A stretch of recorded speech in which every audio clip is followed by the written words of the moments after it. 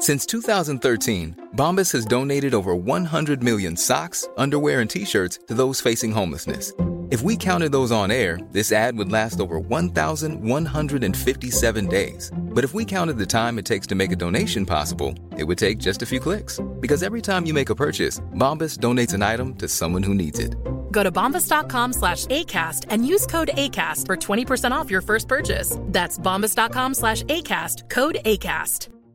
Ready to pop the question? The jewelers at BlueNile.com have got sparkle down to a science with beautiful lab-grown diamonds worthy of your most brilliant moments. Their lab-grown diamonds are independently graded and guaranteed identical to natural diamonds, and they're ready to ship to your door. Go to BlueNile.com and use promo code LISTEN to get $50 off your purchase of $500 or more. That's code LISTEN at BlueNile.com for $50 off. BlueNile.com, code LISTEN.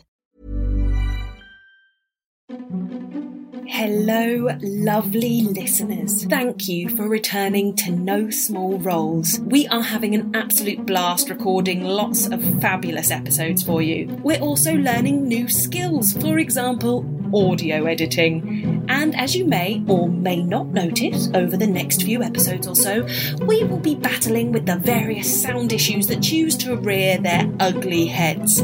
However, we will continue to smite these troublesome foes for your listening pleasure. Talking of pleasure, this episode is quite a big one. Well, it's longer than future episodes will be. Not so surprisingly, getting a cast of 6 performance-starved actors together during lockdown to play a role-playing game resulted in a lot of roleplay. So let's get a wiggle on. David, over to you. Hello and welcome to No Small Roles, a D&D podcast where there are no small roles because we're using massive dice. I'm David Knight. I use he, him pronouns, and I'm an actor, writer, and composer. I'm going to be DMing this ridiculous troupe. We've actually already played a few sessions in smaller groups, but today we have a whole party of 5 players. Woo! Woo! So we've actually rolled initiative for introductions, so if you could each tell us a little bit about yourself and who you'll be playing. So I wasted a natural 20 on my introduction roll, so that's great.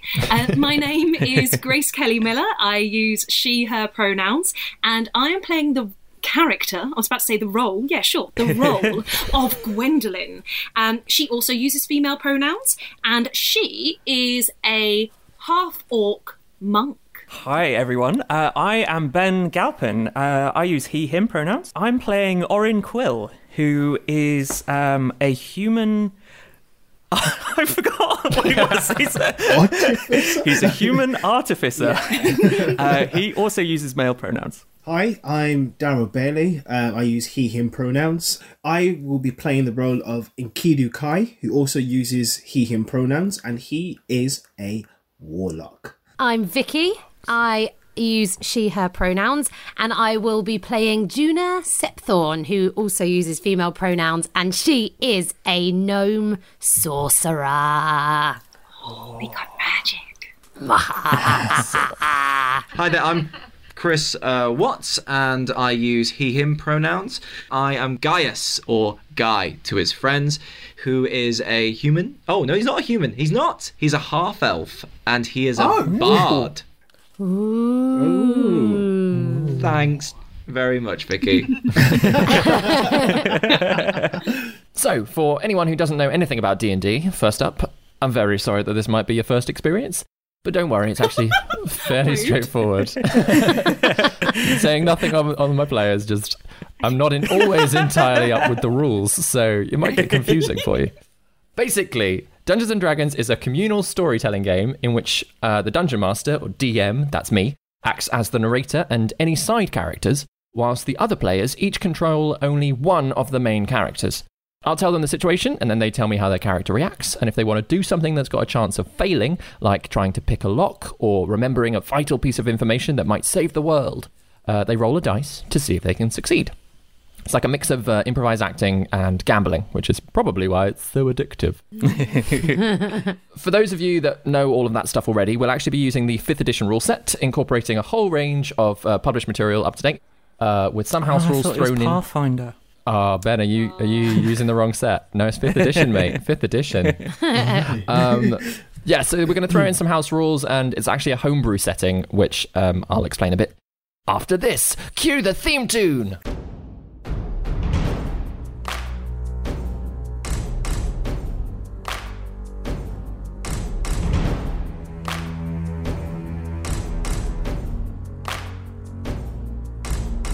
Prepare your party of players and polyhedral dice. Your tragic backstory better be worth the sacrifice. Seize your sheets and D20.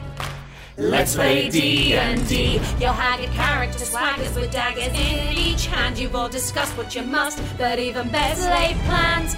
Take a turn when checks are missed. Roll initiative. Brandish your blades. Don't fail your saves. No risk too great, no choice too bold. This is your story. No guts, no glory. Confront your fate with every roll. Every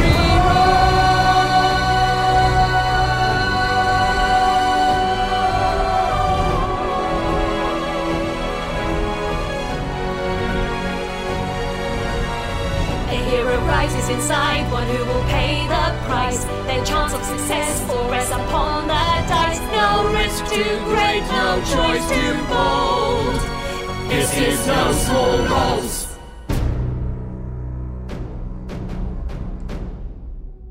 Our game is set in the region of El-Timpir, which just over 1,000 years ago, the native population of orcs and humans were invaded by colonial elves, who established an empire built on meritocracy, promising that those who joined them had the chance to rise in the ranks should they be working hard enough.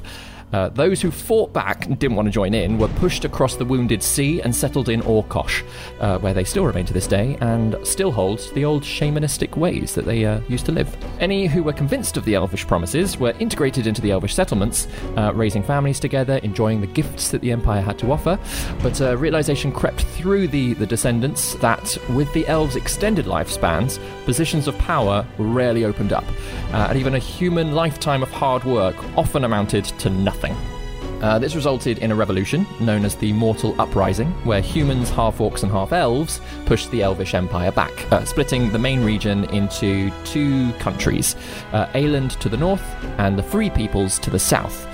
Now, for a few years, the Free Peoples rejoiced in their autonomy, living hedonistic, unrestricted lifestyles, but this in itself led to chaos and civil wars until a gathering of leaders resulted in the signing of the Accords and the crowning of Rumath Tarabor, who was the first king in their new country of Drevane. Over the next 600 years, 3 other territories emerged. To the far north of the mainland, out of the deserts, came an invading force of mages who claimed Aelish cities and pronounced them part of Sulmarath. Off the southern coast of Drevane, the Woden Isles declared themselves a republic after years of being the dumping ground of Aelish and Dravanian petty criminals. And off the eastern coast of Aeland, the Mercerlands established themselves as a neutral archipelago, facilitating formal talks between the other endlessly skirmishing nations. Our story begins in Drevane, with one half of our party looking for a lost lover, and the others hoping to deliver a regretful letter to a doctor. On a cool early evening in spring, 3 travellers arrive in the town of Tillisham. It's a cosy settlement in the centre of the noble pastures of Drevane. Having had your food stolen on the road, you spot the welcoming sight of a tavern, the Knocking Point, and pass under its sign, which is an archer with his full bow at draw. Inside, it's surprisingly empty. There's a half-orc barkeep with his hair pulled back into a ponytail, full black beard, one of those traditional tavern keeper bellies under his apron. He's leaning dejectedly on the taps, idly stroking his beard, staring off into thin air. At your arrival, he shifts slightly, stands straighter, doing his best to look hospitable. He just says, well met, looking for a room? Well, I'd love a warm drink if you have anything. No, actually. So you mean to say that you're a tavern with no drink? That's the state of it as it stands, I'm afraid. Juna, Orin, and Enkidu, if you could just describe what you look like having stepped into this tavern. So Juna is a just under 3 foot tall gnome, 200-year-old lady. She's very shriveled, walks sort of balancing on a staff with quite a big sort of gemstone at the top. Sort of a massive sort of frizzy grey hair on top of her head. And although she's quite old, she looks like she's not about to fall over. She's a sturdy old lady. Enkidu is a 5'10" human with dark skin. He has dark brown eyes. He's quite a slim to athletic build. He's wearing a long black cloak, double-breasted, with a fur hood. He's got knee-high laced boots. He's got fingerless gloves, and he has a scimitar strapped to his back. He's about in his early 20s. I'm not sure exactly how old he is, but he's been travelling around without a home base for a while, so he's probably a bit rugged by this point. Orin is also similarly, he looks like he's probably around his early 20s, somewhere around there. He's quite short, human looking, about 5 foot tall or so. Got a slight build to him. He's got sort of dirty blonde, unkempt hair. He's wearing a leather kind of waistcoat / armour combo that seems to be strung with all sorts of tools and implements. There's a little hanger? Let's try that again. There's a little hammer hanging from his belt. Doesn't appear to be particularly armed, although he does have a short bow now on his back. Looking down towards his legs, he's got sort of a shin guard on his right leg, and his left leg, there's a carefully constructed sort of mechanical looking brace. So the tavern keeper, barkeep, he stands there, he's like, yeah, no drink, I'm afraid. I got bread, I got stew though, I got a room if you need a room. I actually wouldn't mind a room. That would be rather lovely. How much for a room, young man? It's one gold piece for the night, or 5 gold if you're staying for a whole 8 day. I don't know if we're staying that long. I don't really know. Well, you could pay it as you like. 1 gold piece a night. I think I'll take a night. Yeah. You staying, boys? Yeah. I mean, I'll stay. I mean, I don't mind bunking up with you if you want to share. I'm more than happy to share a room with you two young lads.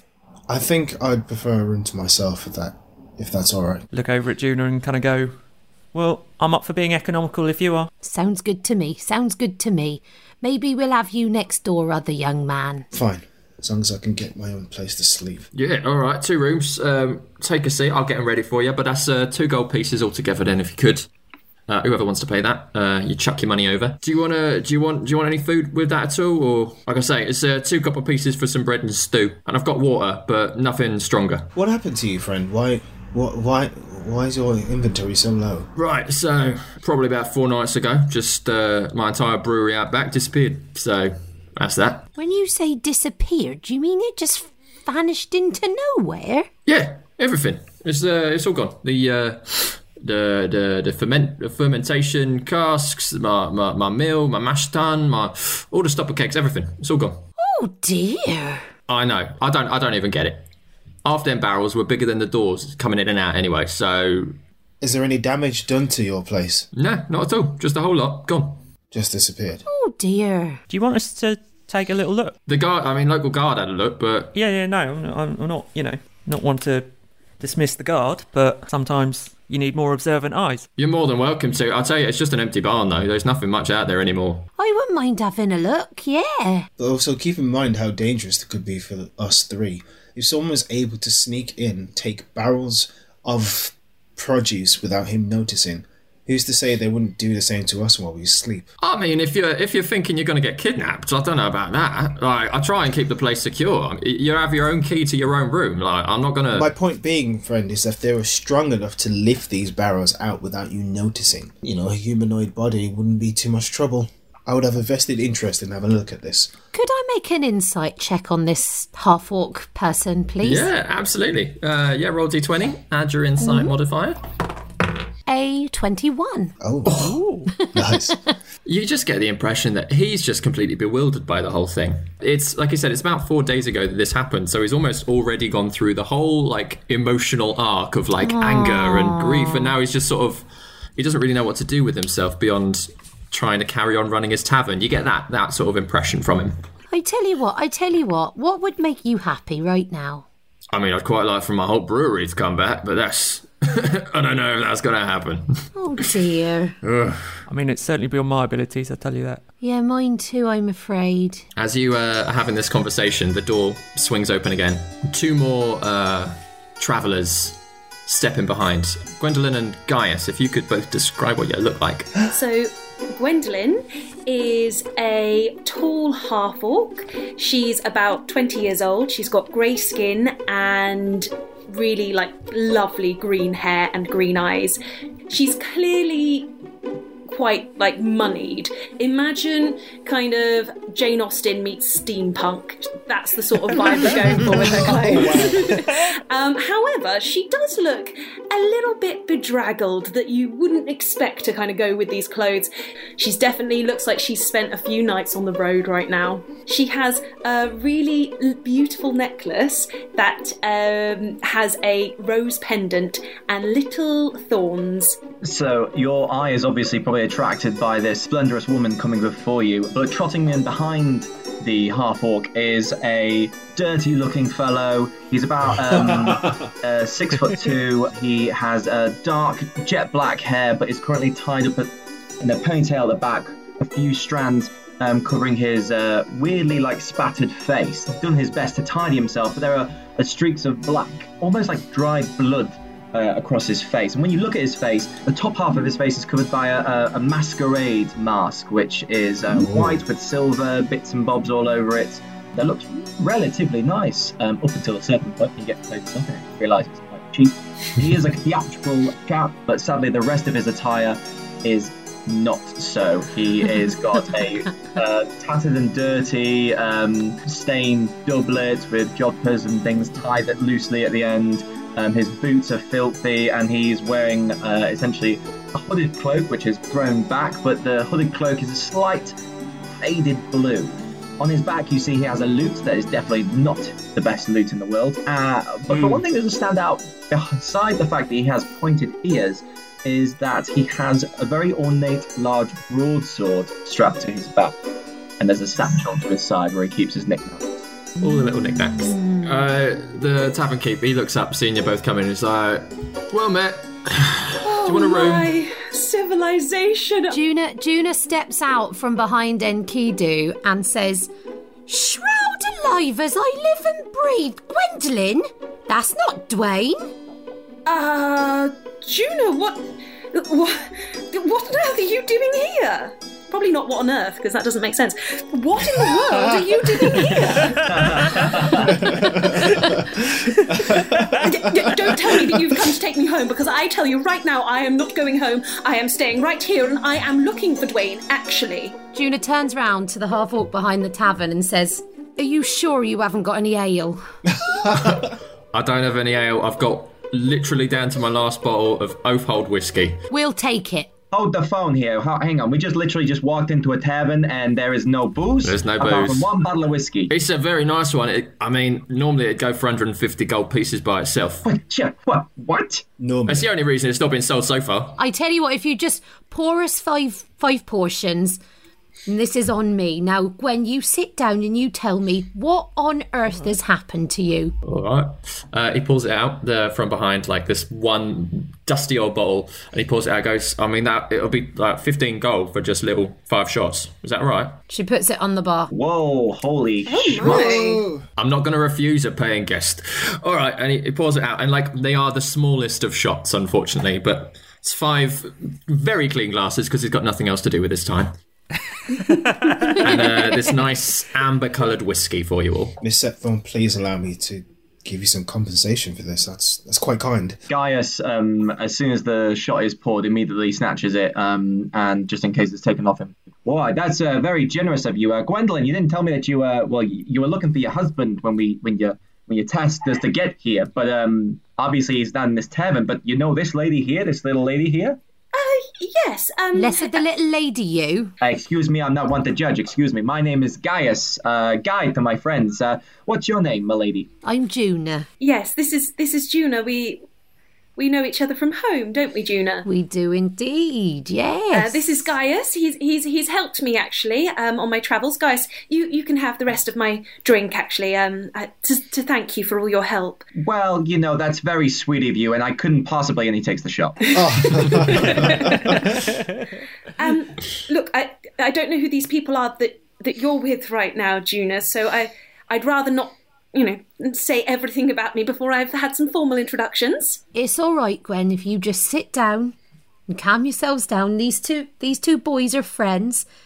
Orin and Enkidu, if you wouldn't mind just introducing yourself. Enkidu just tips his head back and says, "My name's Enkidu. That is all." Well, you're quite the conversationalist, aren't you? Yeah, I'm Orin. Met your friends here earlier today. Had a few scrapes together. These two young'uns saved my life. And how do I know that they're to be trusted? I trust them, Gwen, so you can trust them too. And how am I supposed to trust you to trust them, okay? Well, I was just about to say, how am I supposed to know that I can trust you, whiskey stealer? Well, I gave it to him. You stole our shot. No, he didn't steal it. That's besides the point. I cast Mage Hand to hover above the table, my big, scaly, multicoloured hand. And I just turn it so it gives a massive thumbs up, and it hovers ever so closely to Gaius. And I just kind of lean back and smile. I'm just yeah. That's unsettling, that is. I'm not going to lie. Yes. Well, I suppose if you trust them, Juna, then I can trust them too. But, I mean, are you going to use them to help try and drag me home or something? Is that why you're here? I'm going to be straight with you, Gwendolyn. When I left the house, I did come to find you to take you back home. But you don't need to fear. I'm not going to take you back to that place. Where exactly is this man? I'm looking for my husband, Dwayne Fabulosa. Your husband? Yes, sort of. Did you get married in the last couple of weeks or something? Well, I mean, what is a marriage as such, I mean, we will officially get married, of course, but in our souls, we are married, I suppose. And in body? Well, I mean, no funny business. Don't get me wrong. I mean, I've only just met is some his of body? these people. That's quite. Where is he? Because he wanted to make things official, he said that he needed to go and fetch his grandmother's tiara, which he'd left in a pawn shop, and so I gave him the money so that he'd be able to do that, because unfortunately he'd been a bit down on his luck money-wise, and so he went, and I waited. And I waited. And then he didn't come back. So something terrible must have happened to him. And he did mention Tillisham once. So I met this gentleman here, and he agreed to come with me to Tillisham. So this is why I'm here, and I'm trying to find him. Have any of you heard of Dwayne Fabulosa? You, barkeep, do you know Dwayne Fabulosa? Blue-haired chap. Yes, that's him. Yeah, he was here about a week ago. A week ago? Yeah, I don't know what he was in town for. He stayed only a couple of nights, and then he left here. At least I don't know if he's out of town completely, but. Do you know if he has any friends? Did he meet with anybody whilst he was here? Oh, he was busy. Barely spent an hour here. Oh, well, thank you very much. If you do remember any more information about him, I'm his wife, you see, and I'm very keen to reconnect with him. Yeah. All right. And I really don't mean to pry, but it's an open relationship then, yeah? Just as I thought. Sounds like a scoundrel. How dare you? I've just met you, Enkidu, and my husband is not a scoundrel. What does open relationship mean? Enkidu just starts laughing. When a man, a woman, or a woman and a woman, or a man and a man love each other very much, and they love each other so much they want to share themselves with somebody else as well as the person they're with, then that opens into an open relationship. And then I'm just going to whisper in her ear all the dubious things that I can think of that an open relationship would entail. Gwendolyn's mouth just drops lower and lower as she hears all of this stuff that she's never even imagined. Juna side-eyes Gaius just so much. She's just like, oh my goodness, what is he saying and doing? I certainly didn't believe that was the situation of our relationship, but I mean, I could have gotten the complete wrong end of the stick, love. I mean, I don't really know. He just had a friend over. Oh, well, he's very friendly. But perhaps it was a relation. Maybe. I just completely misunderstood what was happening between the two of them holding hands and that. Yeah. Was he a fan of brewery equipment, this husband of yours? Well, he's an artist, actually. He's a bard, just like my good friend Guy here. Yeah. What's the brewery stuff got to do with this? Oh no, just a little joke. It's fine. Okay, fair enough. But also, how come this place doesn't have any booze, Juna? It all got stolen. What? Barkeep. I mustn't keep calling you Barkeep. What is your name, friend? Iris Trevec. How long was it when they disappeared? When did it? About 4 nights ago. A couple of nights after what's his name? Dwayne left. Dwayne Fabulosa, yes. Yeah, I don't think he had nothing to do with it, I'll be honest. Well, that's encouraging.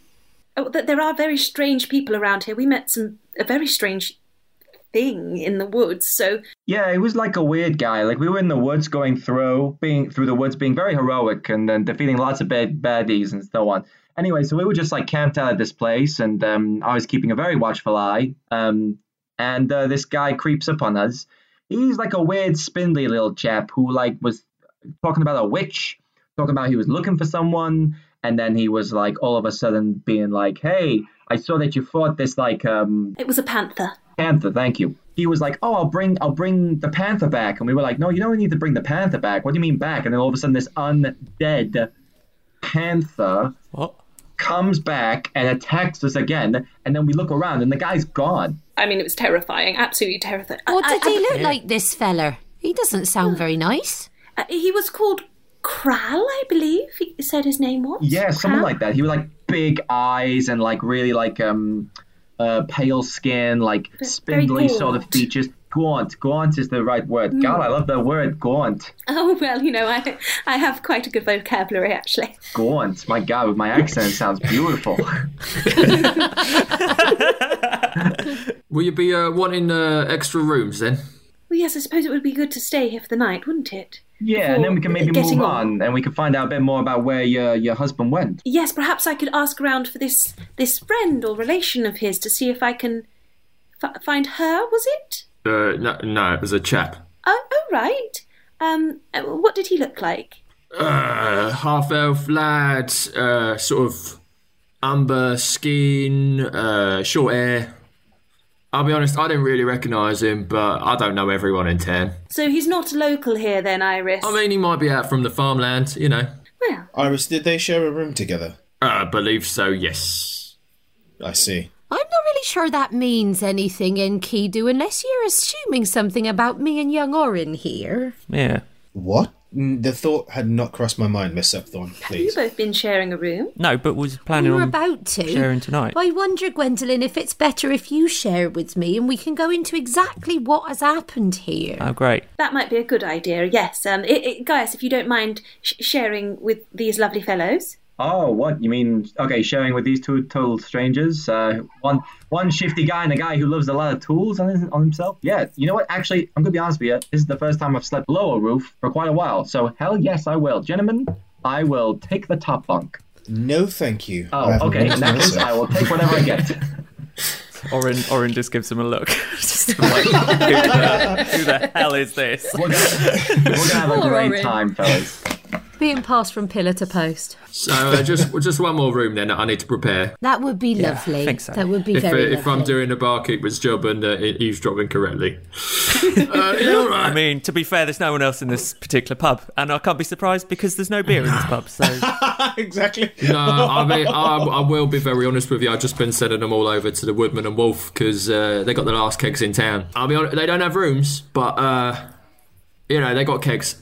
I'm not too worried about them if you're thinking that they might be the ones that stole it or whatnot, because I sell them the beer anyway, so... Wait, hang on. You sell them beer? Yeah, I make it all here, and then I sell some, and I send kegs over to them for a price and that. They were very nice, actually. When they found out it was all stolen, they did send a couple of kegs back just to keep me going, but they got used up pretty quick. Anyway, I'm going to go prep your rooms. I'll go get your rooms ready. Before you go, you seem like a stand-up kind of lad. Thank you. Can I just say, I'm quite appreciating the fact you keep calling me young. It's not often that I get that. So. How old does he look? Oh, he's like late 40s. Yeah, like his hair's still got most of its colour, but there's like little streaks of white and grey just creeping in. Well, you say, do you by any chance know a Dr. Ardison Hograd? Yeah, she works in town. Oh yeah. You wouldn't happen to know where we can get hold of her, do you? We've got a bit of a message that we think she'd quite like to, well, not like to, but she probably should get. Yeah. Well, I think her office, her little surgery, is just off of Servelt Square. How near's that? Only about a 10-minute walk that way. Oh, lovely. I certainly should have asked this earlier on, but what time of day is it? It's evening time, so Okay. probably, especially after this conversation, probably looking at like 7 o'clock at night. It's starting to get dark outside. You make up our room. Let's go to the Woodman and Wolf, boys. And Gwen. The other tavern actually is not that hard to find. The town itself maybe takes you half an hour to walk across the whole thing. But you wind your way through the streets, you find yourself in Servelt Square.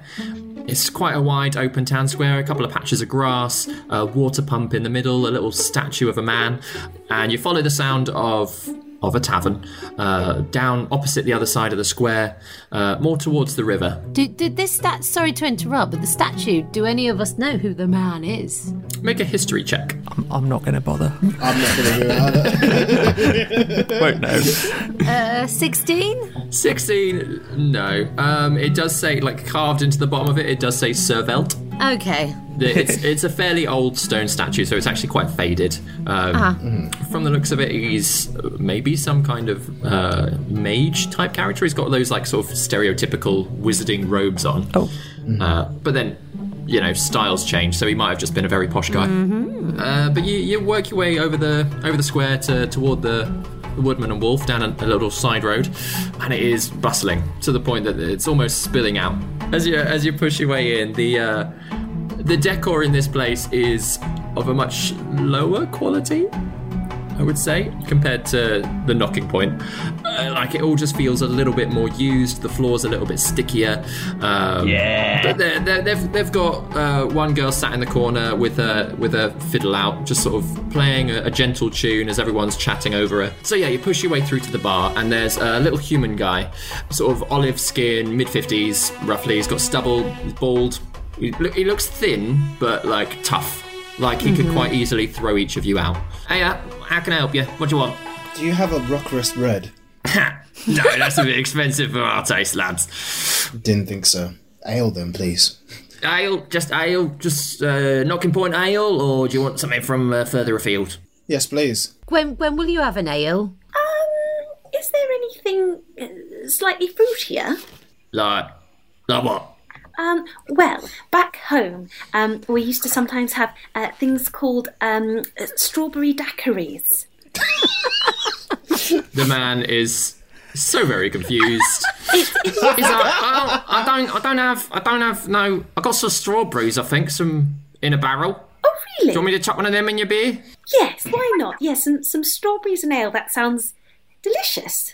All right, love. If that's what you want. 5 ales. Just in her ale. Don't put that in anyone else's. 5 ales, one with a strawberry in it. Maybe more than one strawberry. Can I, when her ale arrives, can I cast Minor Illusion very surreptitiously so that it smells and, if I'm allowed, tastes like a strawberry daiquiri? Yeah, I'll allow that. That's amazing. That's a great. So yeah, he goes over to the taps and he pours out 5, and then he wanders behind through a little door into the kitchen. Comes out. The strawberries don't look that nice. They look a little bit, a little bit soft, like the kind that. Like, they've probably been sat there for a couple days too long. Anyway, he drops them in one, but when it's slid over to you, yeah, it really smells nice. It smells like a strawberry daiquiri. You take a little sip, it is spot on. Oh, that's absolutely delicious. Well done to you. What is your name? Welton Grimble. Oh, thank you very much, Welton Grimble. You're quite the artiste when it comes to beverages. I mean, thanks. I just poured you a beer. I mean, it's not much, is it? It tastes rather wonderful. A little kindness can go a long way. While we have you here, Mr. Grimble, may I ask you something about your relationship with the Knocking Point? You're aware of their stores going missing? Oh, yeah. I mean, that is some shit for them. I mean, Looking at the crowd, though, I don't mind it so much, but at the same time, they're getting through my store as quick as anything. And anything strange happened to you in the meantime, in the past 4 days or so? No, none of my stuff's gone missing. Right. And you don't know anything about their stuff going missing? No, I don't. I don't like that accusatory tone, I'll be honest. Can I insight check this guy? Yes, you can. He seems shady. Juna doesn't trust anyone. Juna is right. 12? 12. He just seems annoyed that you've basically accused him of theft. I never accused you of anything. I just was asking if you're going to take that defensive tone with me. I can't help that. If you're going to be like that, just calm it, all right? I don't want no trouble. I'm very busy. Just go and drink yourselves into a stupor over there, all right? We'll just sit quietly out your way. Don't worry. Yeah, thank you. As he walks away, Juna messages into his head, "Don't mess with me, you." Love it. He stops where he's moving and just, like, looks around the entire tavern. He doesn't know where that voice has come from. Obviously, he half recognises your voice, but with you wandering away, he can't quite tell whether or not you've just said that to him or if he's imagined it or what. And he's just... until somebody calls him for a drink and he's like, shakes it off and goes over and starts pouring something else. As you struggle to find a table inside, like I say, it's very busy. But there's a little, like, nook just by the door, like a little windowsill that you can all line your drinks up on and stand crowded there. You do overhear the conversation closest to you is a young girl, maybe about 17, sort of walnut skin, human. She's got 2 plaits. And she's just, like, crying to her friends. She's just saying, and he called my handwriting less than refined, and I just don't think that it's fair. I've been really trying. And her friends are like, yeah, it's okay. Atrella, it's fine. Oh my gosh, Atrella, he doesn't deserve you, Atrella. And that sort of goes on. But she's just like, I thought we were going to be forever, and we're just not going to be forever. So is she upset because someone called her handwriting bad? Yeah, that's the gist of it. Okay, yeah. That just sounds like my year 5s, frankly. Oren's ears are going to prick up a little bit in that conversation and just listen in. And Kinu's looking straight into his drink. And as Oren goes nearer, I think Juna's going to try and, like, bustle Gwen down the other end of that conversation, so she's as far away from it as physically possible. Yeah, Gwendolyn is watching Iselle. Is that the name of the fiddler? Yeah, the girl on the fiddle. Interestingly, she seems to be dressed in fairly official clothing, almost like leather type armour on her. But she's sat there with her fiddle, and she's really not doing it to perform to the group, to the room. She's just sort of for her own entertainment. But yeah, her sort of chalky face is almost getting quite flushed with when she gets into a really intricate bit of the fiddling, and then, like, it just goes wrong a little bit, and she sort of, like, is annoyed, has a slight glance to see if anybody's noticed, but then just carries on to herself. She you realise that quite quickly she's really only playing 1 or 2 songs just over and over, almost as if that's all she knows for now, or at least those are the ones she really wants to play tonight. Gwendolyn's kind of trying to catch her eye at what feels like a polite and appropriate moment. She notices Gwendolyn, gives a little smile, just carries on playing. Occasionally, when it seems appropriate, she'll do a little clap to be like, but like not like too much, but just, enough to be like, oh yes, I'm watching, I'm enjoying it. And she appreciates it. She doesn't move to get closer to you, but she does, like, yeah, you can see that there's some real appreciation actually, that, and then a very small bit of panic creeps into her face, that she's like, I'm not. Oh, there's people actually listening to me. So, like, her fingers get a little bit more tense, and but then as you're sat there, sort of like clapping along, again another guy comes over to join her, and he is in full guard uniform, and you realise at this point that actually it's very similar to what she's wearing. But he sits down, he's brought 2 drinks over, puts one down at the little table for her, sits down next to her, just, like, carries on drinking, and the 2 of them start chatting away. This seems like somebody's come to chat to her. Perhaps this is my opportunity to go up and try and say hello. Yeah, so you edge on in, and the guy's like, yeah, Iselle, like, I just don't know what's happened, like, with him. She's like, we shouldn't really be talking about that, Sully. Let's just leave it for when we're back at work, all right? Hello. Sorry to interrupt you both. I wonder. I'm new to town. I wonder if I might might sit with you for a moment. I was really enjoying your playing. Iselle, is that correct? Yeah. Thanks. It's just for myself though, really. Oh, I was very much enjoying it. I do so appreciate people who actually can play instruments. I'm absolutely awful myself. My name is Gwendolyn. How rude of me not to say my name so soon. She like sort of puts her bow down, shakes your hand. She says, "I'm Iselle. This is Sully." Oh, Sully, and he's like, "You're right. Pleasure to meet you. Pleasure to meet you. You are both some sort of officials here in the town?" Yeah, we're part of the town guard. So if you need anything, you just come chat to us, all right? Oh my! Well, actually, I am looking for some information. I wondered if you'd be so kind as to help me. I'm looking for a certain individual named Dwayne Fabulosa. I believe he passed through here recently. They look at each other briefly, and Iselle sort of shakes her head. She says, "No, sorry, not heard anybody by that name." He's a very, very talented musician with blue hair, and I believe was spending time with a half elf, another half elf with amber skin and short hair. Perhaps you saw the pair together. Again, they look at each other, and Iselle's like, "I'm really sorry. I've not seen anyone like that." Oh well, it was worth asking. Talented musicians might know other talented musicians. Thanks. I wonder, my friends that I'm with, we're staying over at the Knocking Point, and there's been some sort of robbery, and my friends are trying to see if we can help as best we can. I don't suppose you might be able to help shed some light on the subject over there if you'd like to come meet them. There is a slight tension in the two of them, as you mentioned that. And Sully's like, we're not really supposed to talk about ongoing investigations, really? Just in case, like, if it gets back to whoever. We can't let the criminals know what we know. Oh, no, absolutely. No, that makes a lot of sense. I'm a very discreet person myself, actually. So, if there's any, if you wanted somebody to bounce ideas off, I'm very good at that sort of thing. Thanks. Like, we'll keep that in mind if we need any help. But I don't know if the captain. It's an ongoing investigation. Well, yeah, because it only happened 4 days ago. And we got no leads. And Iselle sort of nudges Sully and is like, we have leads, we just can't talk about them. Oh, you do? You have some leads?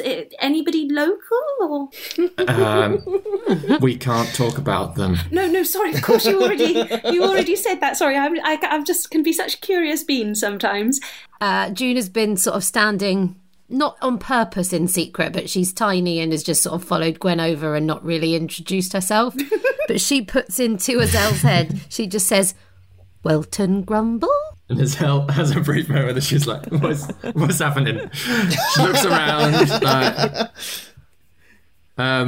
looks across the room almost as if someone's shouted that at her. She's not entirely convinced, but she says, No, I don't think so. You don't think so what? What? What? You just said, no, I don't think so. Didn't you just say, no, we can't. I'm sorry, we can't talk about. No, yes, of course not. Investigations. No. Yeah.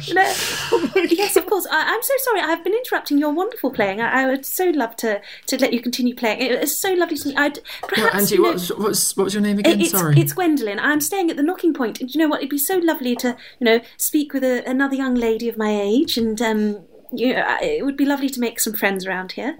I mean, I don't mean to be. You just seem quite well together, and I don't know if I'm. Maybe you'd be better off friends with Etrella, over there. And she just points over to the other side of the room to the crying girl. She's still crying. And she's like, "It's the captain's daughter." Oh well, perhaps, but I respect your talent, and I think that you have a very lovely warmth about you. I was very drawn to you from coming in here. So I don't think it's anything to do about whether being well-to-do or not. If somebody's talented, you're like a magnet to me. Oh well, thanks. But you're welcome. I really do hope perhaps we could meet tomorrow or something. I'm sure you're working or stuff, but perhaps we could. Have a cup of tea or something. So she looks over at Sully like, what do I do? What do I do? And he just shrugs it in. He's like, It will be working, but if you want to pop into the guardhouse for a cup of tea... Oh, that would be delightful. Thank you so very much. Would it be all right if I bring perhaps some friends? I mean... Well, that seems perfect. I think we're sorted. Thank you so much. Enjoy the rest of your evening. And you. I look forward to seeing you tomorrow. Cheerio. Goodbye. Bye. And the two of them just look so bewildered as you go. And they're like, oh, God, what have we agreed to? As she steps away, Juna's behind her, and she just steps forward and puts her staff by the table and her hand on the table, and she says, "Don't you judge a book by its cover. You would do worse than to have that girl for your friend." And just walks off. On the other side of the room, Enkidu, Gaius, and Orin. I'm sitting on my chair backwards, like I've flipped it around, like just like elbow on table, like, hey, oh my gosh, what's wrong with you, milady? You seem upset. I'm sorry. Who are you? Oh, excuse us. We are adventurers and travelers from distant lands who have come far and wide to try a bit of the delicious ale in these beautiful establishments here in town. We are also, seekers of truth and justice, and frankly, my dear, we solve problems. It looks like you've got a big problem. Yeah, I do. Is this some kind of pickup? Because it's not working. No, madam, please. My friend here didn't finish in explaining our proficiencies. One of the friends sort of leans forward and goes, "I don't even know who you are, but she's going through something right now, okay? So you need to explain yourself, or at the very least tell us your names, because, I mean, I like the look of you." She looks over at Enkidu, but she's like, "But maybe for not now." Enkidu shares a look with Gaius to say okay, we've gotten in, let's tread carefully.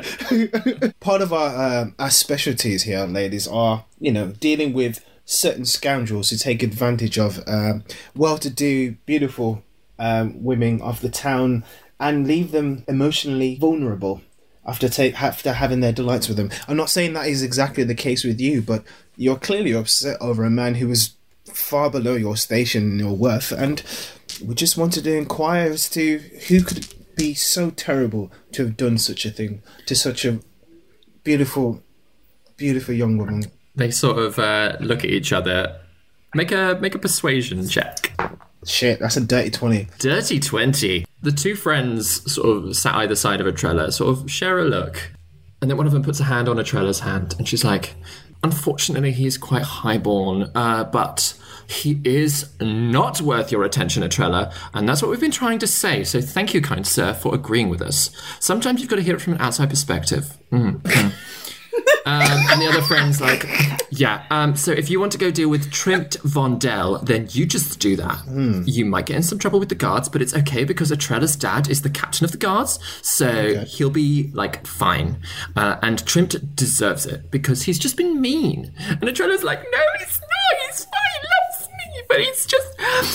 I just don't know why he'd break us up again." You do get the slight impression that they're not necessarily as highborn as they're putting on. Their dresses aren't hugely extravagant. Gwendolyn's tatty clothes look much nicer than anything that these girls are wearing, but they've clearly got ambitions, shall we say, that they've done what they can with their dresses. They've you can see that they've sewn on their own bows and things to try and upcycle what they've been given. So, what, if you don't mind my asking, what did this Trimt fellow do? Well, I thought that that we were just gonna... I thought he was gonna marry me. I know we're still young. Okay, he's only 19 and I'm only 17, so... But then he was just so mean all of a sudden, and he was like, "I don't know if this is happening," and then he said, "You can't even write that well," and I was like, "My handwriting is impeccable," and he was like, "No, it's not. It is less than refined, and I am refined, okay?" Wow, okay. I mean, okay. I'm not saying, you should or you shouldn't. I'm not gonna... It's not my job to tell you these things, but if you need a bit of help with a bit of handwriting, I might be able to assist. I mean, did you just say that I need to work on my handwriting? Because I don't need to work on my handwriting. I didn't say that. He was trying to say the other thing, in fact. Yeah, the other thing. Yeah, I was trying to say the other thing. What other thing? Using your obviously not great handwriting to lodge a formal complaint against a man who promised himself to you I have and made broke that formal promise. complaints. I have made so many, but Daddy just says, like, you can't do anything because like, he's the son of the lady, so... Look, you want to, like, we could play around here, milady, but do you, like, honestly want us to, like, sort him out, like, see him, like speak to him quiet, like, and just say, hey, you can't go around treating these ladies like this. Maybe if you just point him out to us and we could have a quiet word with him, like, we'll square it out, don't you worry. Estrella's like, no, you don't have to do anything. And the other girls are like, yes, please, yes. So he's human, he lives over at Vondale Manor, so if you could just go up there and knock on the door, that would be really appreciated, and just tell him to, like, to think better of us. That's what I wouldn't say. Yeah. He's got strawberry blonde short curls. He looks like an absolute dreamboat. And sometimes he likes riding his white horse, Thaddeus. Yeah, he's just got a really cute smile, actually. And, I don't know, he's just got that little bit of stubble. And, like, this one girl's getting far too into it. To the point that Estrella's given her shifty side looks. Oh, this is the friend describing this. Yes, yeah, this is the friend. No. Oh, wow. And Estrella's like, no, I do appreciate it, but if you could just leave us alone, because I think I just need to be alone right now, okay? Yeah, sure. Okay. Yeah. Sure. I'm going home. I just can't deal with it. And she sort of stands up and, like, pushes her way through the crowd and, like, leaves, and the two friends get up and follow her. The one friend comes back to Enkidu and just slightly touches your hand and says, are you going to be in town long? That's entirely dependent upon you. Oh. Shivers. Okay. Shivers. Okay. And she leaves.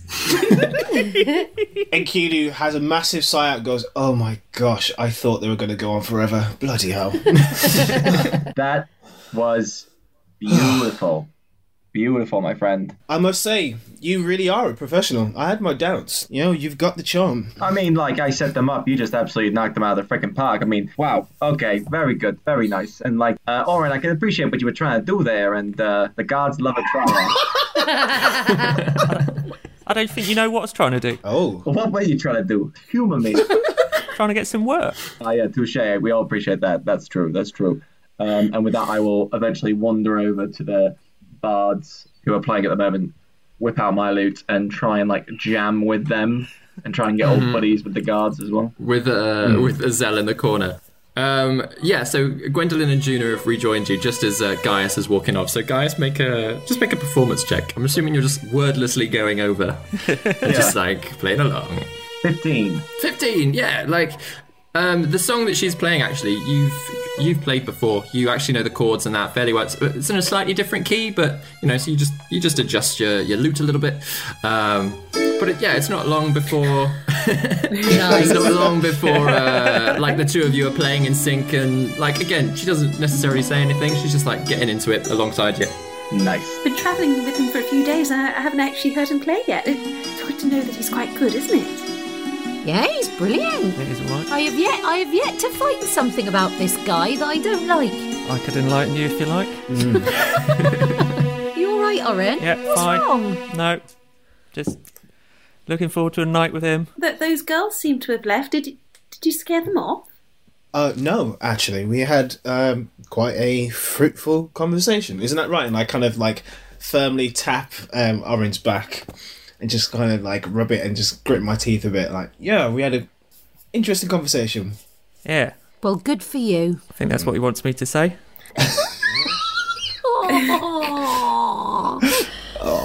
Oren is breaking my heart. I don't suppose you found out any more about the mystery you were all looking into? Well, I think we've buttered up the daughter of the captain of the guard, which can't do any harm. Oh, no, I was just speaking to a few of the guards, actually. I'm going to have tea with them tomorrow, so that should be nice. Perfect. You're very welcome to join. That coincides with the people we just spoke to. Wow. Seems you're not totally useless. Excuse me? I think I misjudged you. What did you just say? I said it turns out that you're not completely useless.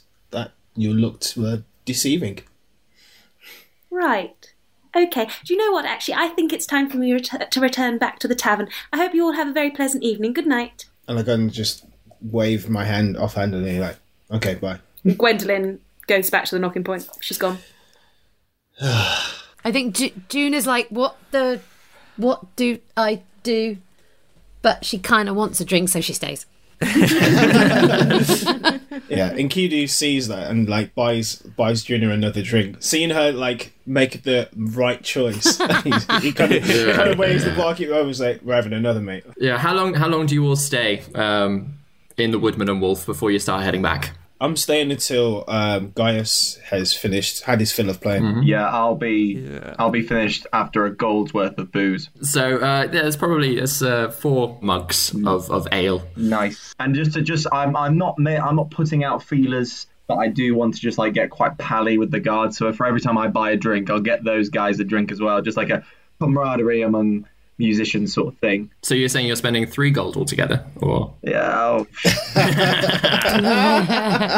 You know what? The game funds, baby. Yes, I am. Fine. Yes. Yeah, and like you build up a bit of a rapport with them. They're not talking anything about their investigations at all. Like the topic doesn't even come up, but they are chatting about. They're quite interested in you, like where you learn, like if you travel around. They clock pretty quickly that you're just a performer. There are quite a few questions about your mask. How do you respond to those? Oh, just I'll just tell them what the case is, which is that I am landed gentry that is currently just on a tour away from my father's estate, and that I want to see the world and come up with as many adventurous stories as I can.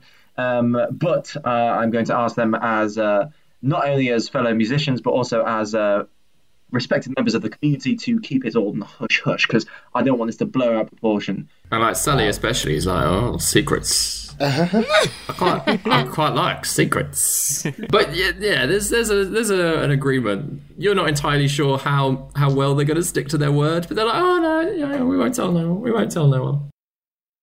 If I'm just leaving, like, my trooper around me and stuff like that, I will just, like, on the sneak, just be like, if I've told you guys a secret, and, it's a very personal secret, but I can't show you what's under the mask, but, like, maybe you could share me a secret. Just a little one. Go on. Make a persuasion check. 8. 8. Oh. Sully's like, I've got 3 nipples. And, like, Nizelle just nudges him and he's like, no, he doesn't. All right, well, you have that great time with your 3rd nipple, and I'll see you anon. Anon. Did he just say anon? That's what I said, anon. Anon. Anon. Anon. N-A-N-O-N. I said the same thing with yous. Yeah, anon, lads. Anon. Yeah, anon. Anon. They've had a couple of drinks themselves, so the 2 of them stumble out, just walking down the street, being like, "Anon, anon, anon." Gwendolyn, having headed back to the knocking point, probably an hour or 2 before the others turn up, you arrive back, and Iris is still stood at the bar. There's one other person sat in the corner, just a little old guy who's just having his bread and stew. But Iris just sees you coming, and he's like, "You've not got the others with you? Your room's all ready, though." Oh, thank you so much. That's lovely. No, the others are carrying on having a drink. I wasn't really enjoying myself, so. Sometimes just a bit of alone time. That's what's best. Yes. I don't suppose if you could tell me if there's a pawn shop in Tillisham, like somewhere where you sell your goods, but they hold on to it and get the money. I don't know if we've got a pawn shop specific, but we got there's a Plenty store.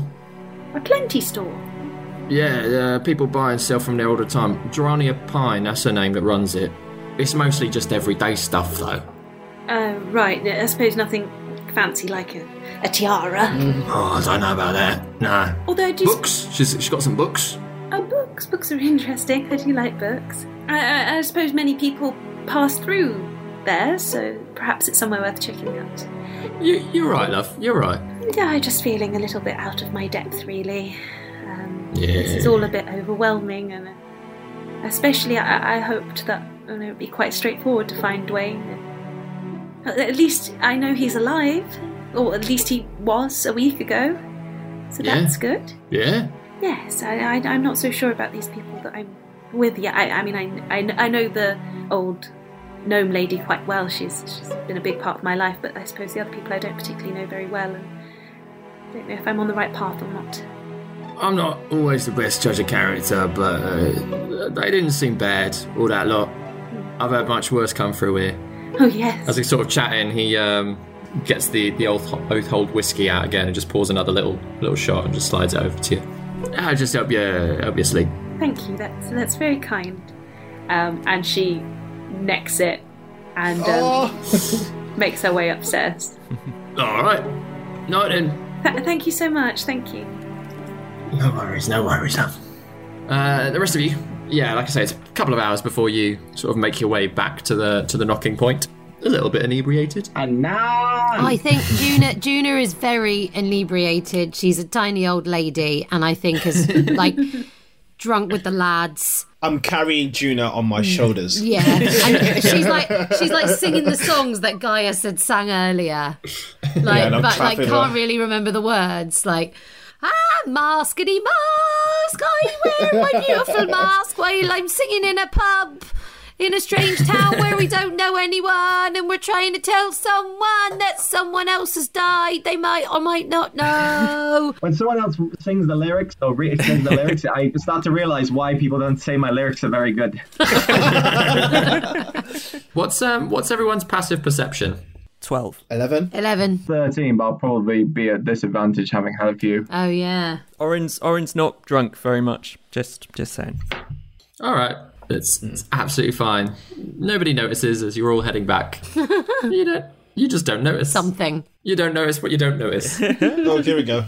But you make your way back to the knocking point, and Iris, he's still awake, even though it's getting late, and he sort of gives you all a nod, and he just says, your friend, she's already up in bed. Don't worry about nothing. She's all right, I think. Do you know what, Iris? You are a good guy. You are a stand-up guy, and I just wish that we could help you find that brewery that you lost. I tell you, if I could just get it back for you now, I'd do anything. You are a superstar. Don't you let anyone else tell you any different, you, okay? Thank you. I'll tell you what. You manage to find anything, I'll let you stay here for free. How's that? I'll give you all your money back. Oh, I've never had an offer like that, young man. Oh, that is wonderful. And she's calling me young again. Oh. I lean over to the bar and I extend my hand to shake, and I say, I've known this woman for precisely 1 day, and if there is anything I know about this woman, that she speaks all from the heart, unreservedly, unabashedly. If she says she's going to do something for you, she will do it, friend, and I will help her. And if I was 160 years younger, I totally would. And with that, I let his hand go. Yeah, I was going to say, Iris takes your hand and Kidu gives it a shake, but gives Juna a bit of a side eye. Just like, oh, no, I'm going to be rude, but I'm much bigger than you are, my darling. All right. Size doesn't matter. Size doesn't matter. It's probably about 2 or 3 times the size of Juna. I'm serious. You find information. You figure out what's happened with my stuff. You stay here for free. I tell you, Iris, take me into that farm right now. No funny business. I just want to have a little look around. Yeah, I was going to say, I wouldn't mind having a little look around. Sure. I mean, you're welcome to. Are you sure you're in the right state for it, though? Anon.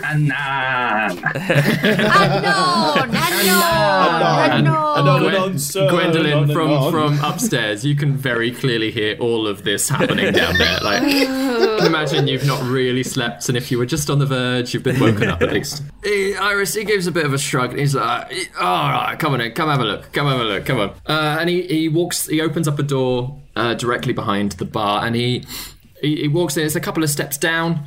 Are you all following? Yeah. Yeah. Mm-hmm. Yeah, it's a couple of little wooden steps down, and into it's like a wide barn that is completely empty. There's the door that you've come in, another door out, you can imagine, into an alleyway behind the building. There's wooden stairs leading up to a small mezzanine, and everywhere there's old stains across the floor, old like watermarks and things, scattered straw. There's grain dust everywhere, but apart from that, it is completely empty. Like you can almost see with the staining where there would have been barrels, and there are still a few shelves, but they've all just been completely emptied. It goes, ta-da! This is it. I would like to make an Arcana check, please. What on? If magic has been used to remove them. So that would have to be like a detect magic spell or an identify or something. Yeah, Arcana is more like facts about like magical history and things like that, magical lore. But you're more than welcome to make an investigation check of the area. Yeah, can I have a look around and look at the kind of like markings, see if there's markings on the floor where the barrels have been dragged or anything, or... Yeah, I'm going to assist Orin. Orin, make an investigation check. Juna, because you're drunk, make one with disadvantage. Oh my gosh. While they're doing this, can I just like lean over to Enkidu and just be like, so like, what's Orin's deal? Because he's got all these tools and stuff. Like, what's the crack with him?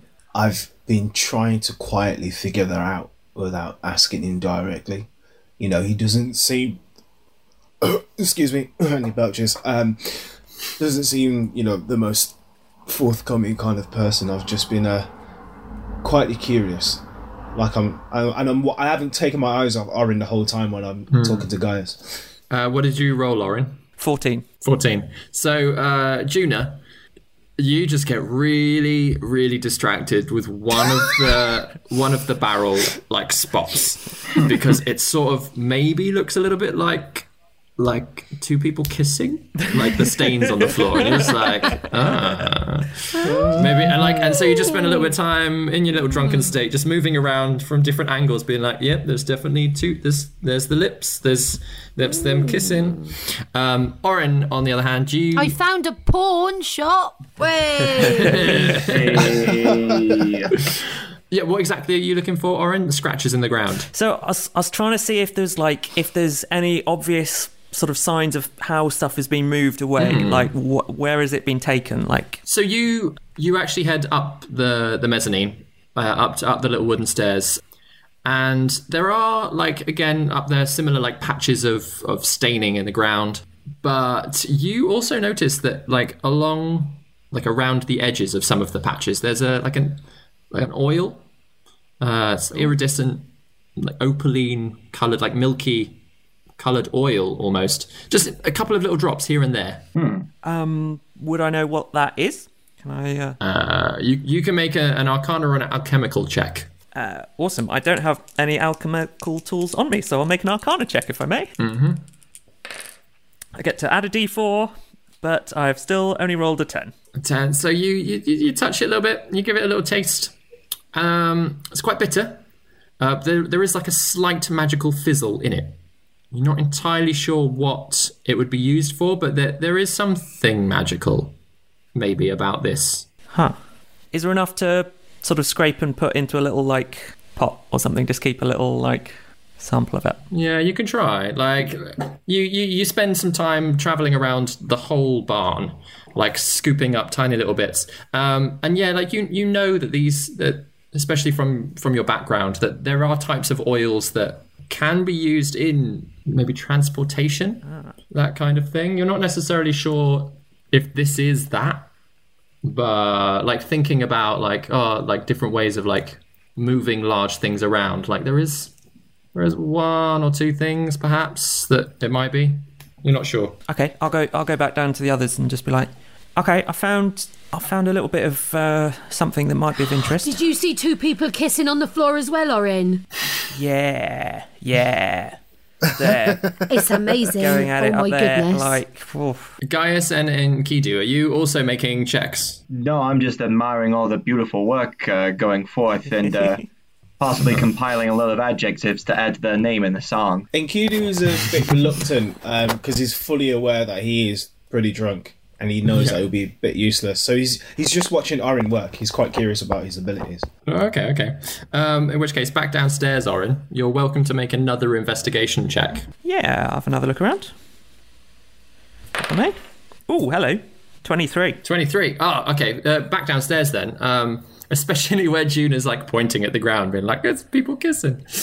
Okay, I'll have a look there. Go on then. You notice just the slightest part of like a muddy footprint, just from near where she's stood. The feet are just a little bit bigger than Juna's, so you can discount her. But you follow it back toward the door that leads out to the alleyway. Especially with the 23, you open the door, and something very confusing. So is what you can see. It's a slightly muddy alleyway, and you can very clearly see 3 distinct human-sized footprints coming in from the alleyway outside. But inside, you follow the trail inside the barn, and then the 3 footprints again reach the door going out. But then there are no footprints outside leading away. Huh. All right. So, looks like 3 people came here, did something, and then they've just disappeared into thin air. Perhaps the thieves could fly. Yeah. What's that you found? Oh, we found some footprints, muddy ones. Perhaps thieves could either, I don't know, somehow teleport or quickly step away using magic, or even fly. You think it was magic? Well, yeah, I mean, we don't have any leads right now, do we? I was sort of maybe thinking it was magic, but I didn't want to... Magic, magic, magic, and magic in the barn. There's been some magic in the barn. Yeah, I mean, to be fair, like, when there's, like, a brewery, like, just, like, vanish out of thin air, like, that's... I mean, I say that sentence, you think magic. I think, what else are you going to do? Precisely. I mean, yeah, but there's hardly anyone magic Randy here. Hang on, Gwendolyn's smart. Gwendolyn! Gwendolyn! She's probably asleep. It's probably best to leave her out of this. Gwendolyn, you very clearly hear that from upstairs. Hang on, I'm going to do an impression of my friend Adrian. Hang on. Gwendolyn! Yeah. It's an impression of my brother. I think Juna joins in. Gwendolyn! Is there a window in the room? Yes, there is. And from your window, it does look outside. So in like down into the alley, and you can actually see the door open with the light from the barn sort of spilling out. I open it rather sleepily. Can you please keep your noise down? I am trying to sleep. Sorry, we're just investigating. You're investigating? Yeah, that's what I said, dollface. Right. I think perhaps you've all had quite a bit to drink. Perhaps you could just keep the noise down for now, and we'll have a proper discussion in the morning, Yeah, perhaps? we'll try and investigate quietly, sorry. That would be great. Thanks. She shuts the window. Goes back to bed. My laugh is as Juna as well as Vicky. That's all very funny. Enkidu was just quiet the whole time, just watching Gwendolyn. Iris gives a shrug. He's like, well, it's probably the witch out in the woods then. Oh. I ain't never seeing this brewery again if it's her. The witch in the woods? Well, hang on, that's quite the leap there. Why didn't you lead with that earlier? Who's the witch in the woods? Hang on, Miss Stepthorne, please, wait a second. But, I mean, like I say, there's really only 2 people that could do magic, right? Randy, it's a witch in the woods, and nobody messes with her because she's scary as anything. Could you tell us more about her? Yeah, basically, she's a witch, and she lives in the woods, and she turns people into frogs if you get too close, and... What? There's a witch in the woods who turns people into pretty frogs. sure she eats babies, that kind of thing. Okay. What's the other? Terrifying. The other person. You said there was 2 people who could do magic. Yeah. Well, the other is the lady of the town, Lady Vondel. She does some magic, but why would she steal my brewery? That don't make sense. Lady Vondel. She got like a good-looking, like curly hairs, curly head, strawberry blonde, like son. Yeah, she got a couple of sons. Yeah. Trimpt and Oskin. Trent Vondel. They're all right, kids. They're not so bad, those boys. Iris, we have a date with Lady Vondel as early as tomorrow. We could inquire. Do you have a date with Lady Vondel? Well, figuratively speaking, Miss Stepthorne, but we are popular in this town. Now, don't be accusing the lady of nothing. Nothing. We are going to be speaking to her on a completely separate matter. But if the opportunity arises, we will ask. We'll keep your name out of it, of course. we'll be quite savvy. But this is relative to what we're already seeking, so it will be no trouble at all to investigate this over there. All right, she's a very nice lady. She takes care of this town. No, don't be. It's not her that we have a vested interest in anyway. I promise you we'll be on our best behaviour. And I kind of give a knowing look to Gaius, tip my head back in a nod, like, I do an exaggerated nod as well. And then I do, but I'm not sure what I'm nodding at. I'm just nodding because everyone else is nodding. Iris, can I ask this witch in the woods? Yeah. Would you say she has, like, copper hair, or how would you describe her? I don't know. I've never seen her. Stories go, though, that she sort of looks like she's made of the trees and moss, and she, like, wears mud all over her, and, like, she crawls out of the rivers.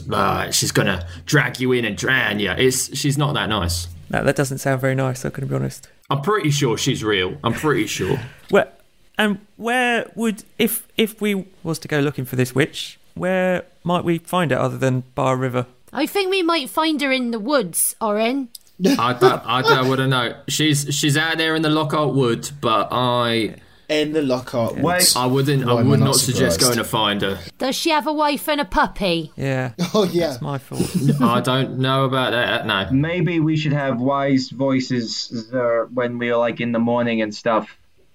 That shaking of the head started to hurt my head. Wise words and wise voices will prevail in the morning. I think your friend's got a point there. I've seen drunk people wander off looking for whoever in the woods before. That's never a good idea. You all go sleep. I'll have breakfast ready. Sunrise. Maybe a bit later for you lot. If you want to go hunting the woods for a witch, that is on you. But I would not suggest it. I feel like I could get on with this witch. I think she sounds pretty cool. Is this witch called Blair, by the way? Because I got a great project in mind. No.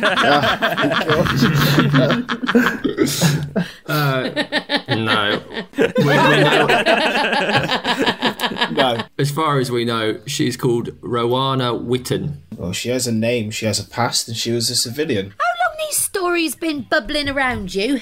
Oh, hundreds of years. I don't know. My dad told me, his dad told him. She's very old.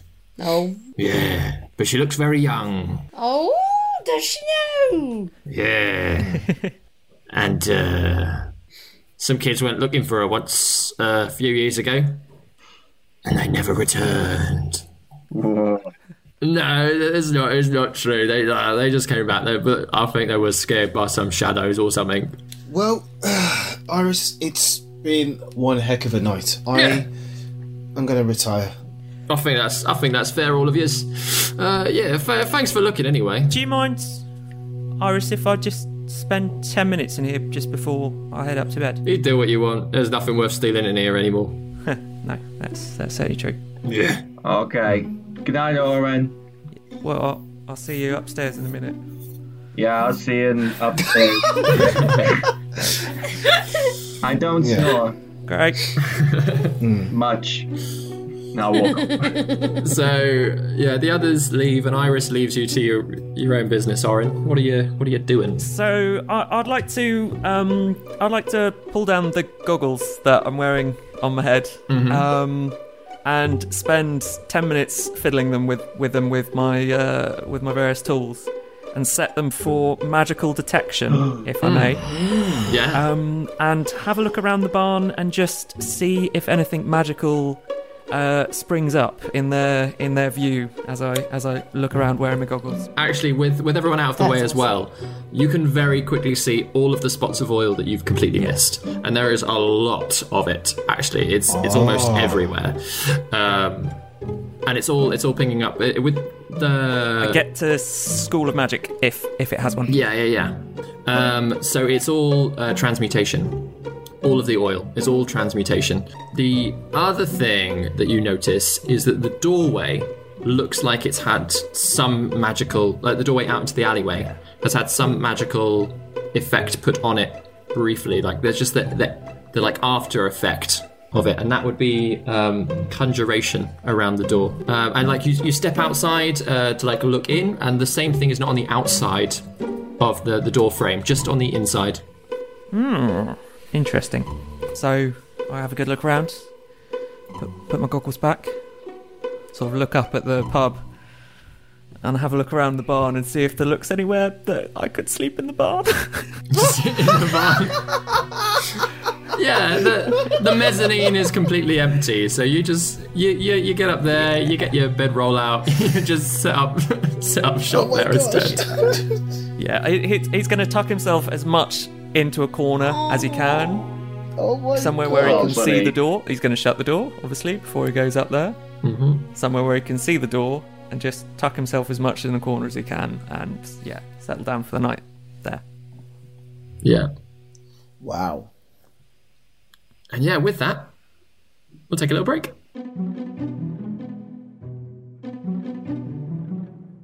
Oh hey, it's me, Grace.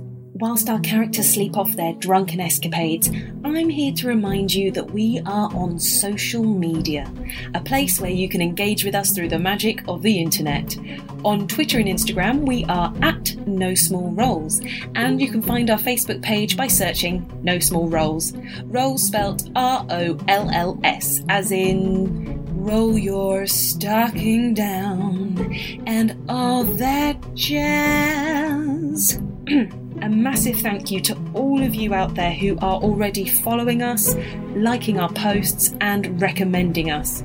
We absolutely love getting to hear from you, so please do continue to tag us and let us know what you think of the podcast.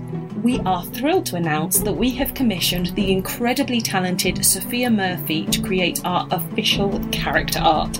We saw the rough sketches the other day and they are already amazing, so please do go check out her work. She's on Instagram at Sophia_comic art, and I believe she is open for commissions. No Small Rolls will be releasing new episodes every Sunday, so episode 4 will be released on the 16th of August 2020. Make sure you subscribe to us on your favourite podcasting app so you can be the first to find out what happens next. And if you like what you've heard so far, please do leave us a positive review and rating on iTunes. It's a really great way of getting more people to hear about the podcast. That's all from me for now. Let's get you back to the knocking point. So, the next morning, after a fairly good night's sleep for most of you, you wake up, the sun is, I was going to say shining bright, but there's quite a lot of cloud actually. It's out there, it's warm enough for a spring especially, it's quite a comfortable heat coming in. The smell of cooking bacon and mushrooms and bread is wafting through the entire Knocking Point Tavern. And one by one, you all make your way down into the tap room. And Iris is there. He doesn't look like he slept much, but he's used to it. He's like, morning everyone. Put some food out, and he's just morning, Iris. Laid it out on one of the tables. It's like, just help yourselves. Do you need anything else? You are my hero. Do you want any water with that? I wouldn't offer a whiskey. Please, lots and lots of water. Yes, please. Yeah. And he just he fills up a big old jug, comes over, puts it on the table, puts out some glasses for you all. Oh, me head. Morning, everyone. I'm rubbing Juna's, giving her a slight massage on her shoulder. Gwendolyn's looking a lot better put together, having had a decent night's sleep. She's looking neat and tidy, and she's kind of done her best to really look presentable. And she is just looking at them all with a kind of superior disapproval. Iris, have you got any coffee? It's a bit posh for us, love. Very sorry. Oh. I got a couple of tea bags. I'll have a tea. Have a tea. I'll go get a pot boiling. Yeah, thank you. Tea bags have just blown my mind in the D&D sense. I know, right? What are these tea things? bags? I mean, they're not heathens. Go on. Only in a British D&D podcast. Yeah, absolutely. Tea is very Talent Everyone's keepers got with their a tea. tea bag and a pot of tea. None of that loose leaf nonsense. As long as there's some milk, we're not having just lime with it or lemon with it or anything. Yeah. Gwendolyn, I have to apologize very quickly. Last night we were a little bit too loud in our investigation, and I said I called you Dollface, and I greatly apologize for that. That was very unfair of me to say. You have a beautiful face, but it does not need to be referred to as a doll face. Thank you very much, Gaius. That's very kind of you to apologise, and very big of you to accept your mistake. So Thank you. No problem. How did your investigations go? What did you discover? All I remember is 2 people kissing and a nun. Yeah, I think Juna got a little distracted. Maybe like a nun kissing or something. I don't know. It's all I can remember. I don't know about any nuns kissing or nothing like that. But what we did find is we found some evidence of some magic in there. Looks like whoever has got rid of that brewery equipment hasn't done it through brute force alone. They've had some arcane assistance. You're quite the detective, Oren. Thanks. Yeah. Hi. Where did you sleep, by the way? We didn't see you come up. Yeah, I've kept somewhere else. Is all right. Enkidu just looks between the two of them and just, oh. I mean, hey, I'm not one to judge. Like, fair play. Yeah, it's all right. Didn't want to disturb you after I'd had another look around. You are notoriously loud, to be fair. Oh, I got him to laugh. Thank God. That's my day done. Boom. Enkidu, as stealthily as he can, slips a gold piece to Oren. For me to notice? For you to notice. Oh, here we go. Here we go, baby. Here we go, baby. That is terrible. That's a 9. That's a 9. Yeah, I noticed. It's noticeable enough that like you slide it across, you take your hand back, everyone sees a gold piece on the table. Oren maybe picks it up. Enkidu, I think you've dropped some money, sweetheart, on the table. I throw my hands on the air. No, I'm just compensating Oren for something. And I kind of just like narrow my eyes at him threateningly, just like say nothing and accept it. Okay, well, seeing that look, I will take it and just pop it in a pouch. Has anybody got any plans for what to do today? I feel like I've got several things myself, but we've got to go and see a doctor, haven't we, Enkidu and Oren? We've got to go see this doctor lady. We've got to go and just deliver a message to someone. But why don't we go to see Lady Vondel together? Yeah. Who's Lady Vondel? Do you not remember from last night? I remember a nun and people kissing. That's all I remember. Right. Oh, goodness. Oh, no. I definitely flirted with the barman. Iris, at that point, comes over with like a few mugs and like another little pot of tea, and he goes, yes, you did there. Yep. And he just turns and walks away. Yeah. Excellent. Juna looks like at the table, like boring a hole in it, like, oh my God. Gwendolyn he can can't hear help everything but in this smile place. a little bit at the idea of Juna having a flirt with Iris. Brilliant. Yeah, so we got quite a few leads. We've got the lady to go see. Tell her son's a not very nice person. So we go see the lady, we go see the doctor, and then we get a suss out from there. There's also this lead about this witch in the woods, which we might know a little bit about as well, Gwendolyn. I would like to find the witch. Yeah. I just sort of look over Enkidu and Juna and just sort of be like, I've still just got a feeling we might have already had a run-in with her. Well, leaving supposition aside, should we have an order in which to investigate? Because it sounds like we all want to look at the same things. Yeah. Yeah, okay. Well, I would quite like to visit... there's a shop somewhat like a pawn shop here that I would like to go and inquire about if Dwayne has gone through there. Iris? Yeah. Do you recall you were telling me about that store last night? Oh, the Plenty store, yeah. The Plenty store, yes. Where is it where it is? Where is it? That's how I say the word. It's on Sir Velt Square, next to the Assembly Hall. Perfect. So we start at the square? Mm-hmm. You go to the chemist, I go to the Plenty store, and... Yeah, I'll go with you, Gwendolyn. Yeah, so you all head out to... after you finish breakfast, of course, and you've had your tea. And our tea, yeah, very I mean, you important. can't... I mean, why would you be heading out without tea? Yeah, you head out, and probably about sort of 10 o'clock in the morning by this point. It's bustling quite a lot, actually. There is sort of the end of a farmer's market going on. Everyone's packing up stuff. Sort of a few stalls selling loads of stuff about the place. Around the edge of the town, of the square, are loads of shops, which especially now in daylight you can see a little bit better. There's your blacksmith, there's a cobbler, a bakery, a carpenter. And yeah, at one end of the square is a large town hall, and next to it, almost as if it's trying to compete, is the Plenty store. asking around a little bit for Dr. Hardison Hograd's office, you're actually directed a little bit off the square. So you're split up. Those of you heading to Dr. Hograd's, when you reach there, it's quite a nice little building, a couple of floors, but the curtains are closed and the door isn't open. In fact, there's a little sign that says closed, just hanging in the doorway. Yeah. Does it look like it's just closed today, or does it look like closed? Yeah. Make an investigation check. 16. 16. So you walk around a little bit just to see if there are any windows that aren't covered in curtains. And there is one that the curtains aren't as fully drawn. Peeking inside, what you can see is just like sort of round toward the back of the building a little bit more. It seems to be almost like a surgery inside, at least the room that you can see. But it looks like all of the drawers have been completely turned out in there. So like whilst there's a table in the center of the room, like that's fine. All around the edge, just about you can see like every single drawer and little cupboard has been opened and like hastily shut again. Is the front door locked? Yes. Is there a back door or anything that we saw on the way around? Yep. There's one that leads directly into the surgery. Let's try and see if we can make our way inside without being too forceful. This looks alarming. I agree. I think if we're going to let ourselves in, I suggest we use the less obvious door. And between the two of us, we got thieves' tools. Yeah.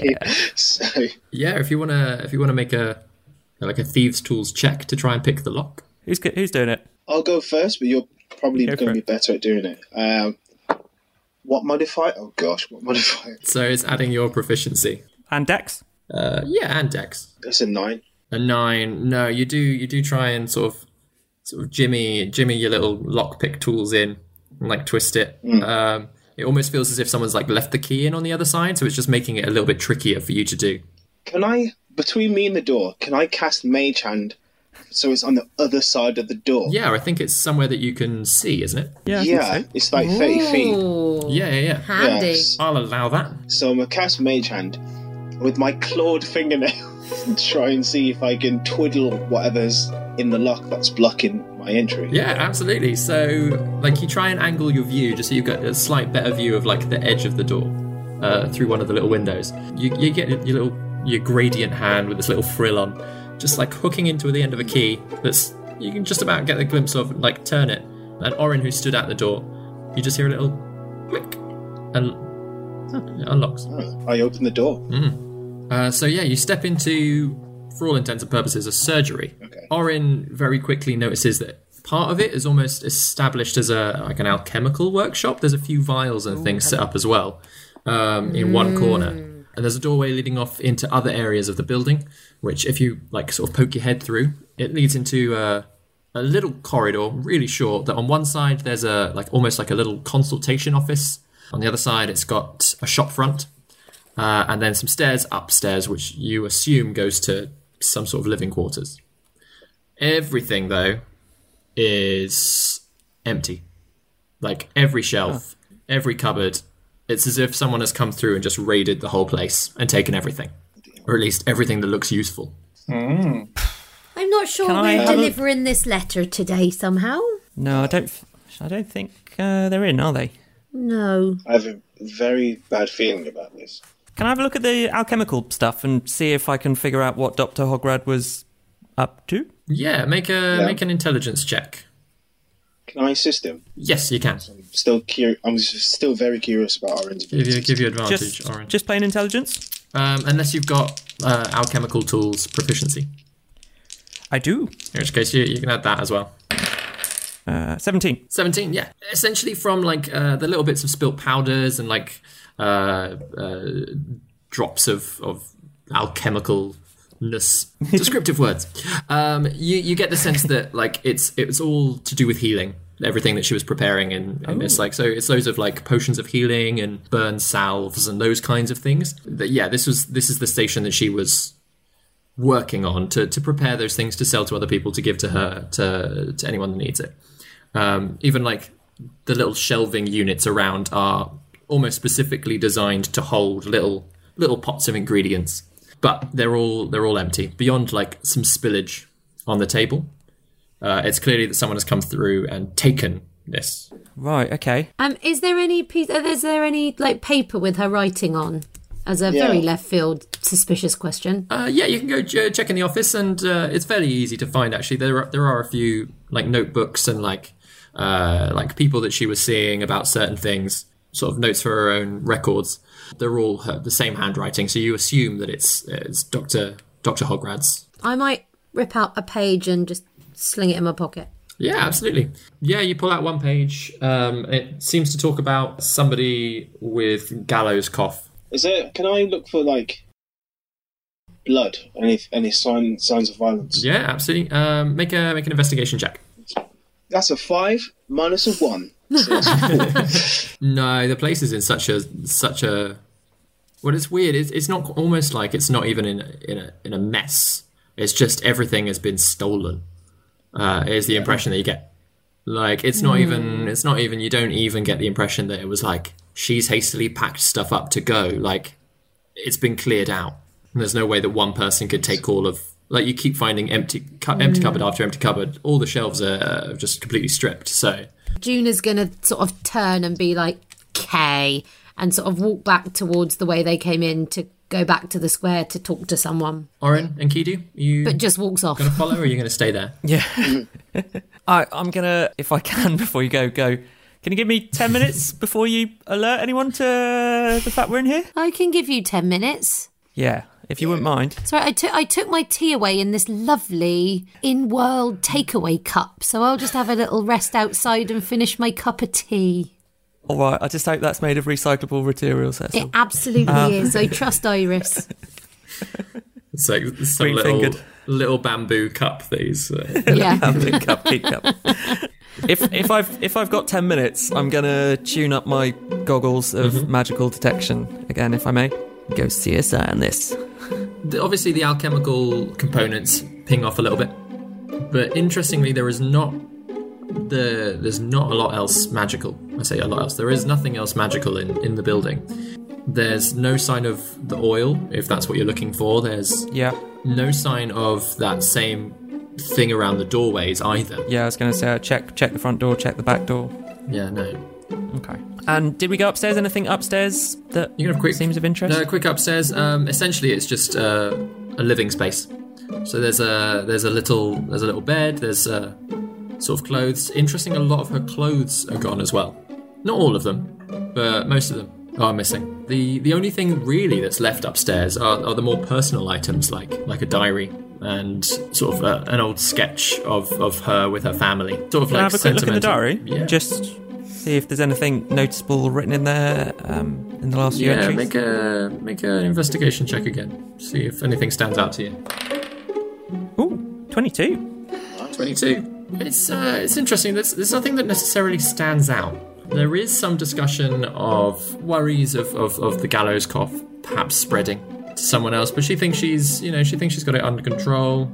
These are they're similar to the records that are downstairs, but just more like personal. So she's like, I'm a little bit worried about what's his face's broken leg. Like, I don't think it's going to heal as well as I was hoping. The only thing really that sort of pings out is the name Vondel, because you've obviously got like a recognition to it, and it's not actually in one of the later entries. Like as you skip back, and like this diary is fairly extensive, like possibly about a year beforehand, the name Vondel comes up. It just says there's a lot of building work going on over at the Vondel Manor, but then like every couple of entries, like it just keeps mentioning like the building work's still going on, and I just think that it looks like a ruined mess. And then even a few months later, it's closer to present day. She's like, I still can't get over there. I went and built that. It's just a broken tower. Ridiculous. Just a broken tower? Yeah. Okay. Who's seen this diary then?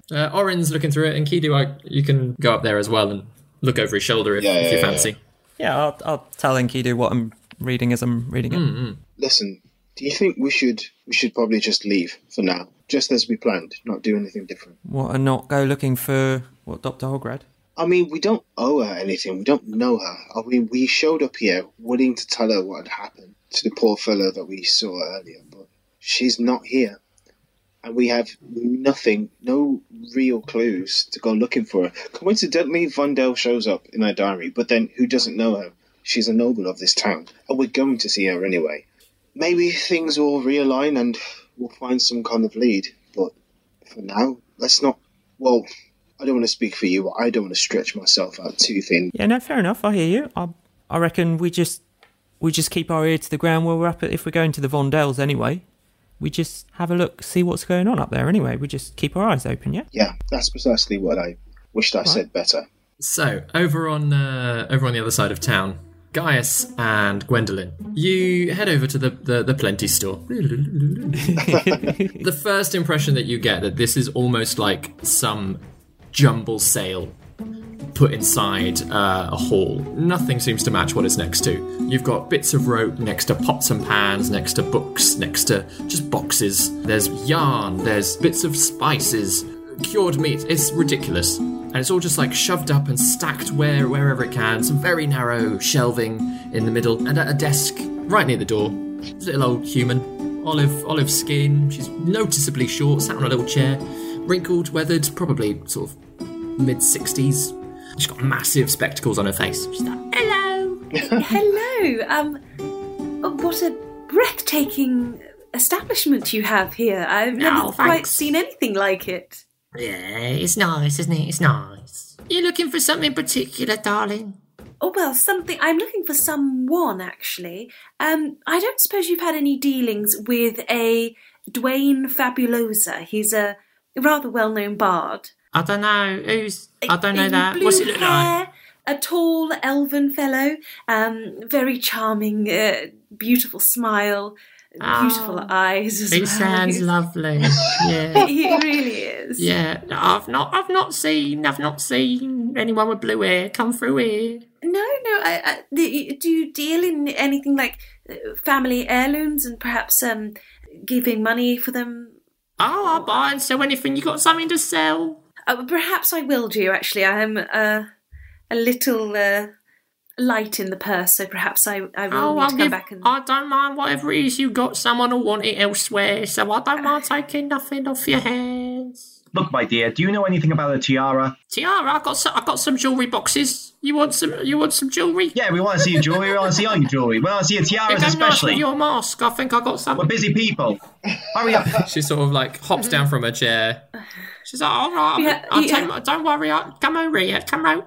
Can you come in? We are very busy assorted lords and ladies. I will expect nothing but your finest. And I want to know all your dealings from the last 2 weeks of anybody who's been interested in a tiara. And I'll just whisper to... she sort of leans round Gaius and is like, oh, he's very forceful, isn't he? Yes. Very, very direct. Very direct. Thank you, Gaius. I've heard of this thing. I'll just whisper to Gwendolyn. I'll just be like, I've heard of this thing where it's like good guard, bad guard. And you were being really lovely, so I thought like you had already assumed that role. So I thought, okay, I'll play the other role. Right. This little old lady, she wanders off. She's like, she comes back a little while later, and it's like a tiny little jewellery box that she comes back with. She's like, I got something. I don't know if it's not a tiara. But as she opens it up, it's just like some fairly straightforward little like bracelets and like little earrings and the fake pearl necklaces. But you can tell quite easily that they're not really pearl. Painted bits of stone. I got some. Is this what you wanted for the nice lady? Is it? It's good. It's good to know that you have these things. Yeah. Do you see a lot of people come through here? Quite a lot of people, yeah. A friend of mine not come in though today. He normally comes in every day, but he's not come in. Oh, who's that? Yeah, Chorus. You know Chorus? No, I'm afraid we're new to town. What can you tell us about Chorus? Oh, he's lovely. He's Chorus. He's one of them farmers. He is. He comes in every day, even when he's ill. I do worry for him. I worry because he's all alone out there on his farm. So it's quite unusual for him not to come in and see you today. Oh yeah. Is his farm near the forest, perhaps? Oh no, that's all out west. He's out east, so he's away from all that. So you've had no one come in. We're very busy now. You've had no one come in and ask or buy or purchase a tiara. No tiaras, darling. No. Oh, okay. Sorry. Do you see many half-elves in here who know short hair, Half-elves, yeah, amber it's- skin? Not amber skin. We got a couple of more like walnutty like in town. Oh, right. Well, that's been super useful. As we said, we are very busy and important. We have many things to do, so if you don't know anything about the tiara, then we'll have to move on, I'm afraid. But thank you, Ms. Pine, for your time. Oh no, that's no worries at all. If you need anything, you can come and have a look, though. All right? Thank you. If you see Chorus, you let him know that I was worried. Absolutely, we certainly will. All right. We are too busy for that. Let us go. Yes, we're too busy for that. We're going. Oh, well, I mean, young people, you do rush around. Enjoy the sunshine. Bye. Oh, yes, I think that's a rather good skill that you have, Guy. I really should try and learn something like that. It worked to a certain extent. We really squeezed as much information out of her as possible.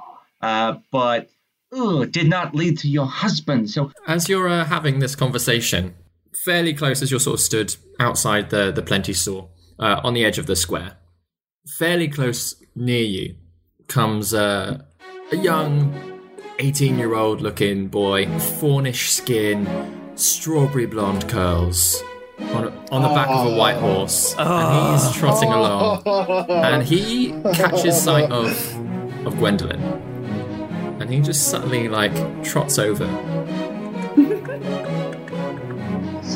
You're new in town. Why, yes, I am. Nice to meet you. My name is Gwendolyn. And yours? Hi, I'm Trimpt Vondel. Oh, Trimpt Vondel. Yeah. I've heard of the Vondels. Oh, yeah. Gwendolyn, is there a surname to that beautiful first one?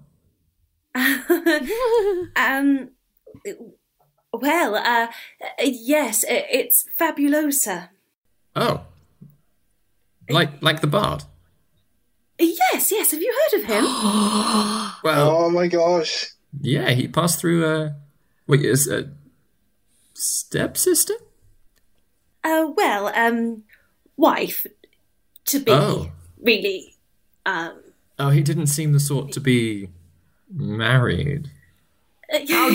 Hello there. Hi. How do you know this? How do you know Mr. Fabulosa? He jumps down off of his horse and he strolls over. No speed at all about it. Ties his horse next to a little hitching post near you. Wow, his hair is flawless. Yeah, and he brushes it out of his face a little bit. He's like, yeah, we interviewed Dwight, was it? Dwayne Fabulosa. Yeah, we interviewed him for a permanent position up at the manor, but it just didn't really match our vibe, you know. Oh. But I'll be honest. Gwen, can I call you Gwen? She looks really awkward and doesn't quite know what to do because he's really handsome. Yes, of course. Yes, you may. This might be a bit forward, but I'm feeling a much more suitable vibe coming from you. Suitable? That word really jars with her. It's on. It's on. You just seem more on my level. I don't know what it is. I think everybody would be on your level, surely. I don't know what you mean, really. I'm terribly sorry, but she is. I can read the subtext going on beneath those beautiful eyelashes of yours, and she is a married lady, or soon to be, or so on, and she is out of bounds, so to say. What's the gib, Guy? What's the gib? I just thought I'd show my appreciation. I didn't mean any offence, my dear lady, no, at all. Of course, no. I purely don't understand how you would think that I was more suitable than Dwayne, when Dwayne is quite clearly one of the most wonderful human beings. Well, not humans, elves. I don't mean for entertainment. Okay. So, do you know where Dwayne went? I couldn't say, unfortunately.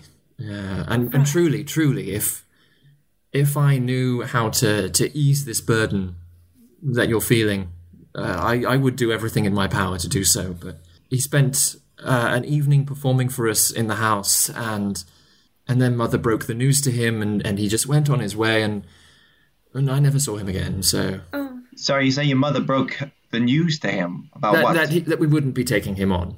It's quite strange that he's auditioning for jobs when he told me he came to do something different.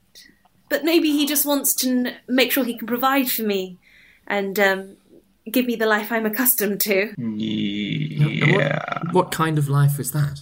Well, You do seem. I really don't mean to be so forward here, but you do seem slightly more educated than he was.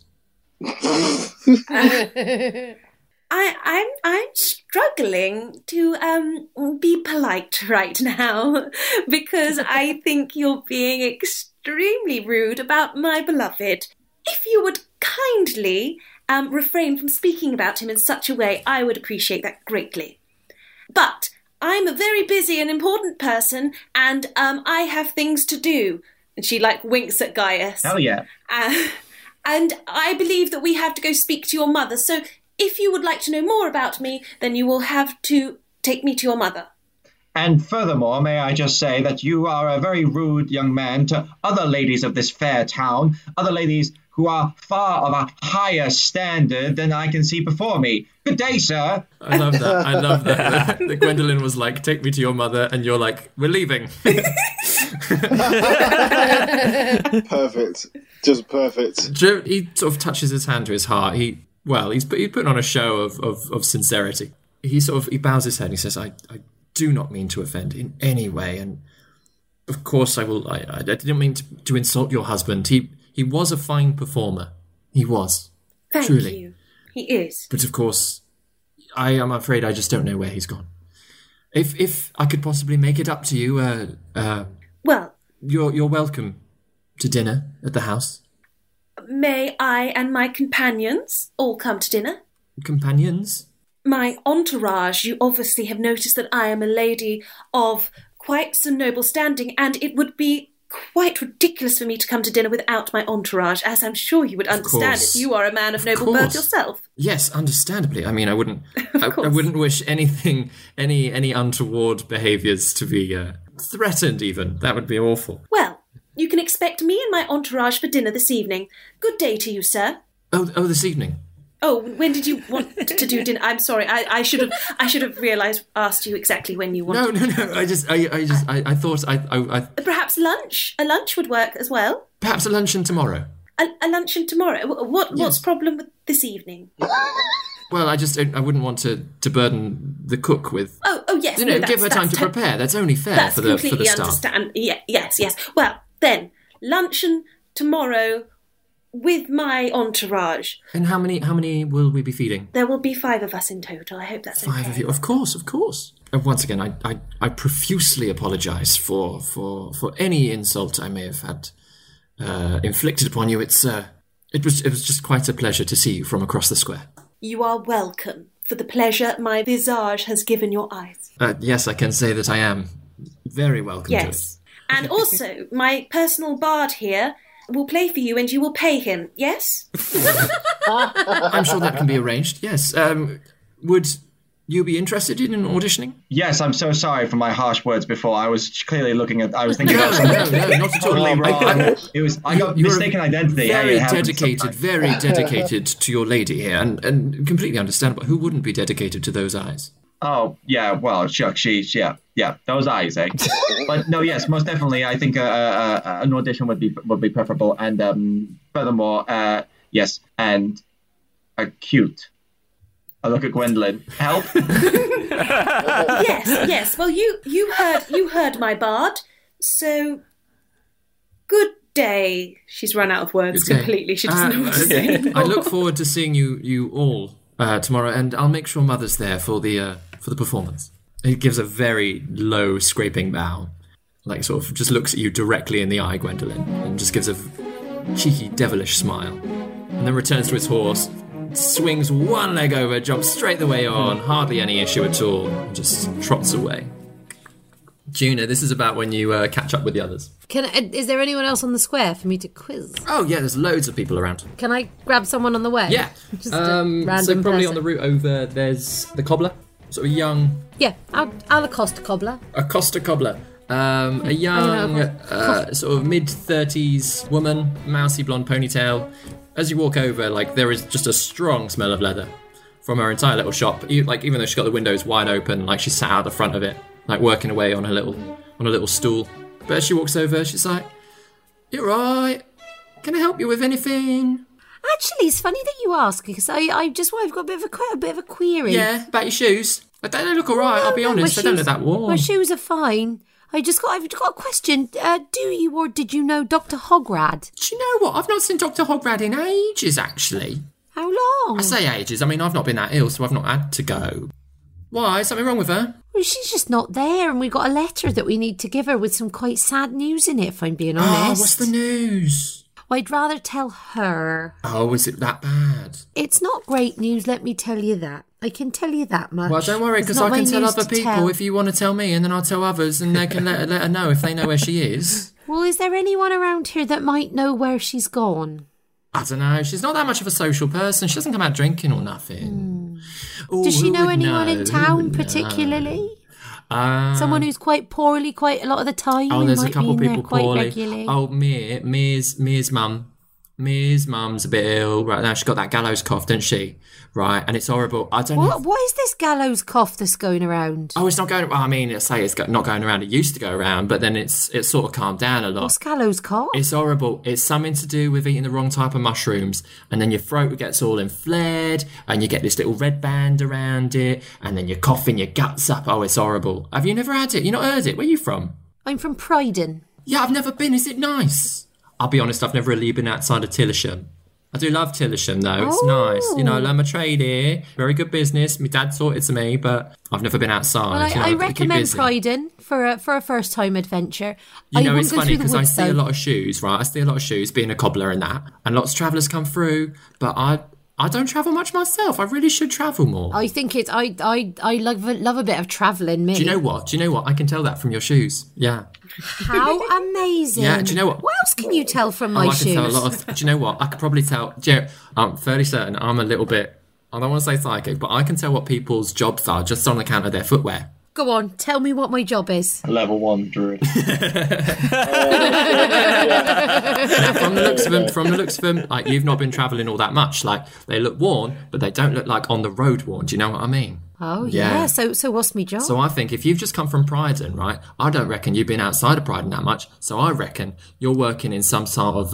now, them nice boots as well. Those are nice, the way they've laced up and that. You work in a house, like a posh house. Do you know what? You are spot on. Very impressive. Very impressive. Thank you, yeah. My name's Jenny, by the way. Did I say? Jenny, hi. What's your name? Jenny, it's nice to meet you. I'm Juna. Oh, that's nice. I'm Juna and It's Jenny. lovely to meet you. You are a very friendly young lady. Are you new in town then? You new? I don't recognise you. Oh, yeah, I came in yesterday. We've been staying over at the Knocking Point. Oh, you hear Shame what about happened? their brewery, isn't it? Do you hear last night as well? Happened the same, didn't it? What happened? Where did it happen? Woodman and Wolf. All their stuff's disappeared too. Woodman and Wolf, did you say? Oh, yeah. Yeah. Oh, you should have seen Welton. He was having a go at the captain of the guard last night. No. Like, as soon as he noticed that it was all gone, he was like, "What have you done? Where is it all gone?" Like, and captain was like, "Oh, they was having this argument." I'll be honest, I live upstairs, and they was having this argument just right out on the street, so of course I heard it. 4 hours later. Oh, what is she? Gwendolen and Gaius noticed Juna across the square and start raving frantically. Gwen! Caius! This is Jenny. Oh. Jenny from the block. Oh, yeah. That's funny, because I'm from here, and I've got a block in front of me for the shoes. Yeah. That's lovely to meet you, Jenny. Hello. Juna, we've got some rather exciting news. Now, she's got nice shoes. I don't mean to butt in, but your shoes are very nice, madam. Oh, thank you very much. I tell you what, see if you can tell what these two do by looking at their shoes. Juna, she's great. Yeah, okay, all right, let me try. Don't worry, just let me try. Oh, right. Now, I'll be honest, from your shoes, they are of a similar style to Juna's here, which would imply you're from a similar location. Yes, that's correct. Okay, we are from the lovely. same area. Now, they look like nice riding boots. Again, they don't look that well worn, so I would say that perhaps you are a posh lady. Well, I don't know. She is a posh lady. She's a posh lady, yeah. I knew it. Not from just the way she talks and that, from her shoes. That's how I knew it. And this chap here... What about him? Obviously, he's got that big old loot on his back. I'm not going to take that into account. I'm going to look solely at his shoes, and I'm going to tell you that he is a performer. Wow, you are psychic, my lady. So, Isn't listen, she girls. good? Isn't she Yeah. good? And I know he's wearing that mask, and you'd think that's what gives it away, but no, it's his shoes. This conversation's gotten distracted. Like Orin and Enkidu. 10 minutes. 10 minutes has passed. Yeah. Orin, In real Enkidu, time. come over here. Yeah. Oh my Do these two. Do these two.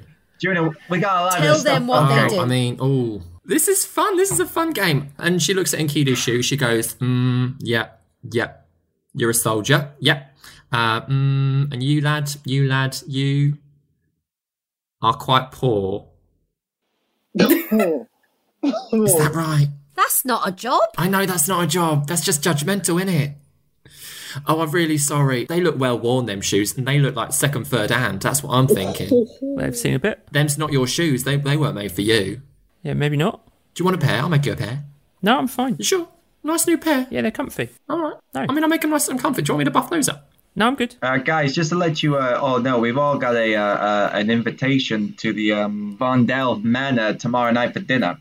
Tomorrow, midday for luncheon. Oh yeah, midday. Tomorrow midday for luncheon. That's all. So is this all your friends then? Well, yeah, really. We're sort of a bit of a ragtag bunch that we all sort of met up in the tavern yesterday. Classic. Meet in a tavern, yeah. But we better be getting on. I tell you what, it was a gas speaking to you, Jenny. It's so nice meeting new people. But you can't tell us anyone who knows this doctor. We got a bit like I was sidetracked. saying, you want to go speak to the guard, right? Their name is Mir. Mir. Yeah, because... So Mir's mum is the one. Yeah, it's their mum. That's... And Mir's a guard. Yeah, that's right. It's Kess Nellis is the mum. Yeah, and she's the one. She's got that gallows cough. It's not contagious, though. It's not contagious. It's just you eat the wrong stuff, innit? I was just about to ask. I don't fancy it. No. As far as I know, it's not contagious. And you get it from mushrooms. Yeah, there was this whole thing. There was a whole plague of mushrooms years ago, and actually passed through quite a lot of the town. But a lot of people got over it pretty quickly. But then, for a few people, it just carries on affecting them. So, how does it affect them? It's just like a rash around your neck, quite a sore throat, and you're just coughing constantly. That's what it is. Oh my Enkidu goodness. shares a look with Orin. Yeah. You don't. These mushrooms aren't from the woods by any chance, are they? I wouldn't know. I'll be honest. I was just a kid when it happened. Come on, Juna. Let's. Yeah. Let's go. And can I tell how old she is now? Yeah, she's like mid-30s. So yeah, probably about 20, 25 years ago, roughly, is what she's meaning. Enkidu kind of tugs on gently on Juna's arms. Juna goes, but as she's going, she sort of continues having a conversation with Jenny. Gwendolyn also helps kind of guide Juna as well, just like... Well, it has been absolutely lovely chatting with you. I haven't Juna, had quickly, such- we have things to do. Yes, we're very busy and important. There's a slight issue for concern here. We were, and I tell them about the cave, the woman in the woods, and also the mushrooms that we found in the cave that attacked the living mushrooms that literally almost killed us. You found a woman with mushrooms in a cage? In a cave. She wasn't keeping them in a cage. On our way into town, this copper-haired woman, she sent us in a cave to find her wife's puppy. We nearly got bitten by a cockatrice. And this one over here, she points at Orin, came away with a cockatrice egg. And then we went into this other part of the cave. And it was grown with mushrooms. We found an envelope. That's where we found it, on a wasn't body it? in the cave with mushrooms. We found this, which we're trying to deliver to the doctor who's now gone. Those mushrooms were octopusing all up our legs, weren't they? Still got like a mark on my leg. Nasty Certainly sounds like it things. could be related, doesn't it? I've got my suspicions, I'm not going to lie, that she's the witch. No. She's the witch. I tell you something else that my friend Jenny was telling me. Did you hear? That other pub where we were, he's had his brewery nicked as well. What? You're kidding me. I'm not even joking. Had his brewery nicked? My word, well... Yeah. You sure? I thought he didn't brew. Welton's does one. he? That's what Jenny said. That's all I'm saying. I'm not that's saying what Jenny she's said. untrustworthy, but... That's what Jenny said. It's all I'm saying. I mean, of course, I did arrange to go and have a meeting with Iselle and Sully, who were in the guard, but it sounds like you have somebody else to go and meet to do with the guard. Mia, was it? Mia's mum. So perhaps next port of call is going to speak to people involved with the guard. I tell you what Jenny said, she reckons that she heard Welton arguing with the captain of the guard last night. Now, if I'd have been in a better state, I could confirm or deny that. But unfortunately, as we all know, I can remember the nuns and the kissing. Which didn't happen. I want to find out where this mirror is. So you're heading over to the guardhouse first? Yeah, try and find out what's happened to Dr. Hograd as well, see if they know anything about that. While we're there, we can also see what we can find out about this brewery situation for our Iris. So the guardhouse is, again, it's a fairly obvious spot. It's quite a big building, somewhere off of the square, and there is quite a bustle going on inside. You do very quickly see Izel and Sully running backwards and forwards, bits of paperwork in and out of rooms, and like Izel shoots you a little nod, Gwendolyn, but doesn't stop for tea. There's another guard at the door with a flushed chalk sort of expression, mid-20s, crew cut, strong jawline, cheekbones with a little bit of pockmarking, like probably from some teenage acne. They're sort of idly stood there at the door. They've been positioned there. You get the impression that they'd much rather be in and amongst all of the running around, but somebody's got to stand on door duty in case any other trouble comes along. And seeing you approach, yo, how can I help you today? We're looking for the guard that goes by the name of Mia. Yep, that's me. Oh. Who are you? Mir, we're here about your mum. What's up with my mum? I spoke to a very lovely lady called Jenny. She said that your mum had gallows cough. I don't know you from anyone, might but know where I'll be Dr. honest, Hograd's I gone. wouldn't speak to Jenny if I were you. She talks a lot. Why? What's wrong with Jenny? I mean, there's nothing wrong with Jenny. She's very nice, but just a bit of a gossip is the thing. Has she said something about my mum? Is my mum all right? I mean, she didn't say anything negative about your mum. All right. If anything, she was concerned. Well, I mean, Jenny's a good girl, but she's not. She's just a bit chatty. Noted, friend. Oh, I didn't think that. You really? Yeah. Average. Do you have any crime to report or anything? Any trouble that I can help you with? No, but we do. We've got a letter that we're trying to deliver to Dr. Hograd, and we can't find her. And Jenny said that your mum might know where she might have gone because she had this gallows cough. You see, There's all. like a creeping worry that starts in Mia's eyes, and they look at you. They look around, lean it back, and they just say, "I can take that letter for you." What? Do you know where the doctor is? And again, they've got this really worried expression. Do they know where she is? Like, hang on. Yeah. Like I kind of like put my hand If anyone on, wants to, make an insight check. Yeah, I'm doing I would love to, please. I would like to do I'm gonna. You can go first, though. Oh, natural 12. 20. Oh. Well, in which case, Enkidu, you know instantly that the guards know that the doctor is missing. Mm-hmm.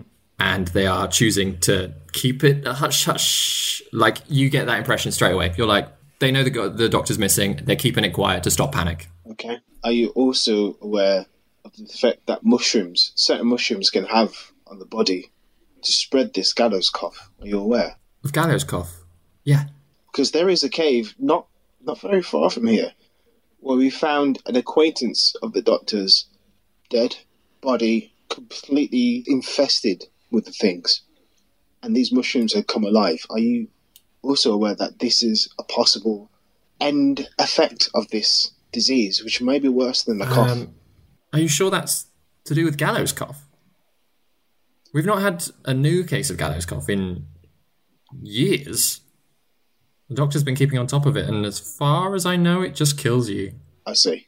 Unless you take So medicine. your mum didn't have gallows cough. My mum does have gallows cough, but the medicine is keeping it all at bay. Which Dr. Hograd provides for your mum. Does Dr. Hograd have any family, do you know? I assume out of town.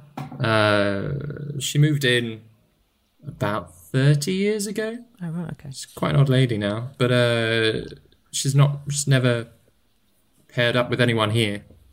But I assume she's come from somewhere and has some family. But they don't come and visit or anything? Not that I know of. Oh, right, okay. Are the five of you... I mean, do you often go into the Lockhold Wood? No, we were passing through. Well, Why? We Why? travelled through. It took us about 5 days to travel through. You spent 5 days in the wood? 4 or 5 days? Yes. I mean, you're braver than I am. It's certainly... You must be very brave. You're a guard. I mean, I'm a guard in a brave. small town. Like, This is the most amount of excitement there's been. All of the booze going missing. Like, that's... yes, it's strange. It's happened in 2 places now. I mean, I can't comment on investigations. Oh, no, of course. No. Don't worry. We wouldn't tell a soul. Thanks. Yeah, just Dr. Hograd was supplying Mum with medicine. And we don't have a lot left, so if the doctor isn't in their office, which you seem to know about, then I'm worried I'm not going to get more of it. Maybe you should investigate that. We are. They just said that. My friend, given that Lockhart Wood is so close by, whose duty is it to protect the citizens from the dangers of that wood? In hushed tones, not quite wanting to make it too loud in amongst all the other guards, they just lean in and say, "We kind of leave the woods to the witch. It's easier that way." Oh. I see. And then Enkidu's eyes just kind of turn cold, and he's like, right. He's added the witch to his list. Do you know the witch?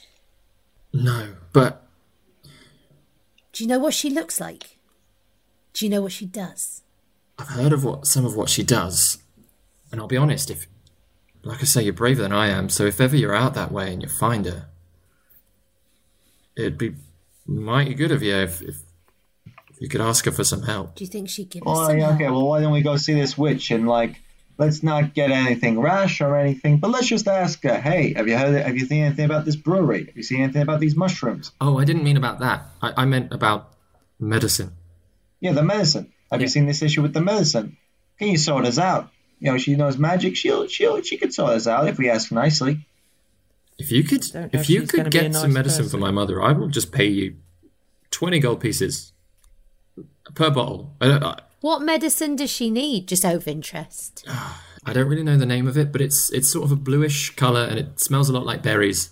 Blueberry juice. I mean, not just blueberry juice. We've tried just eating berries. That doesn't... Well, that sounds like we could do that, gang. We could do that. If you're able to get anything that will help, that would be wonderful. They return to their sort of post at the door. You all step outside. Where will you be heading next?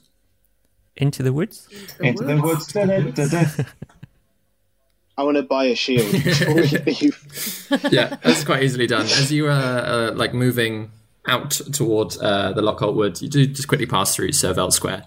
There's a blacksmith there. He's banging away, as blacksmiths do. Yeah. What's his name? Yeah. Mirth. Yeah. Half elf, short black hair, big old strong build. So he's got a couple of shields already ready to go. I don't know how much they are. So 5 gold pieces for a shield. Sure. Lightweight and durable. Exactly. Just slap it on one arm. It's just one of those wooden bucklers. Circular thing, bit of metal around the edge, but it's mostly like the end of a barrel. Yeah. I move it around just to get some flow. Cool. Yeah, you all sort of head out of town, ready to face the Lockhart Wood. And that's where we'll leave the episode. Into the woods.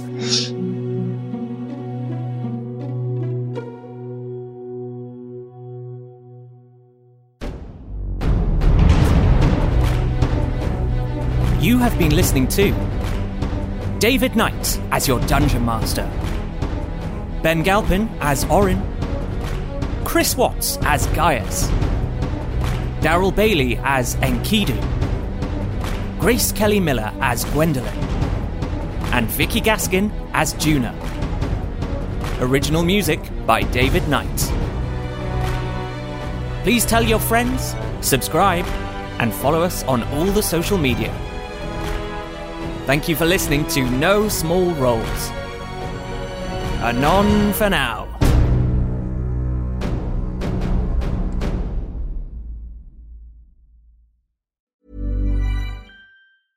Hey, it's Paige DeSorbo from Giggly Squad. High quality fashion without the price tag. Say hello to Quince.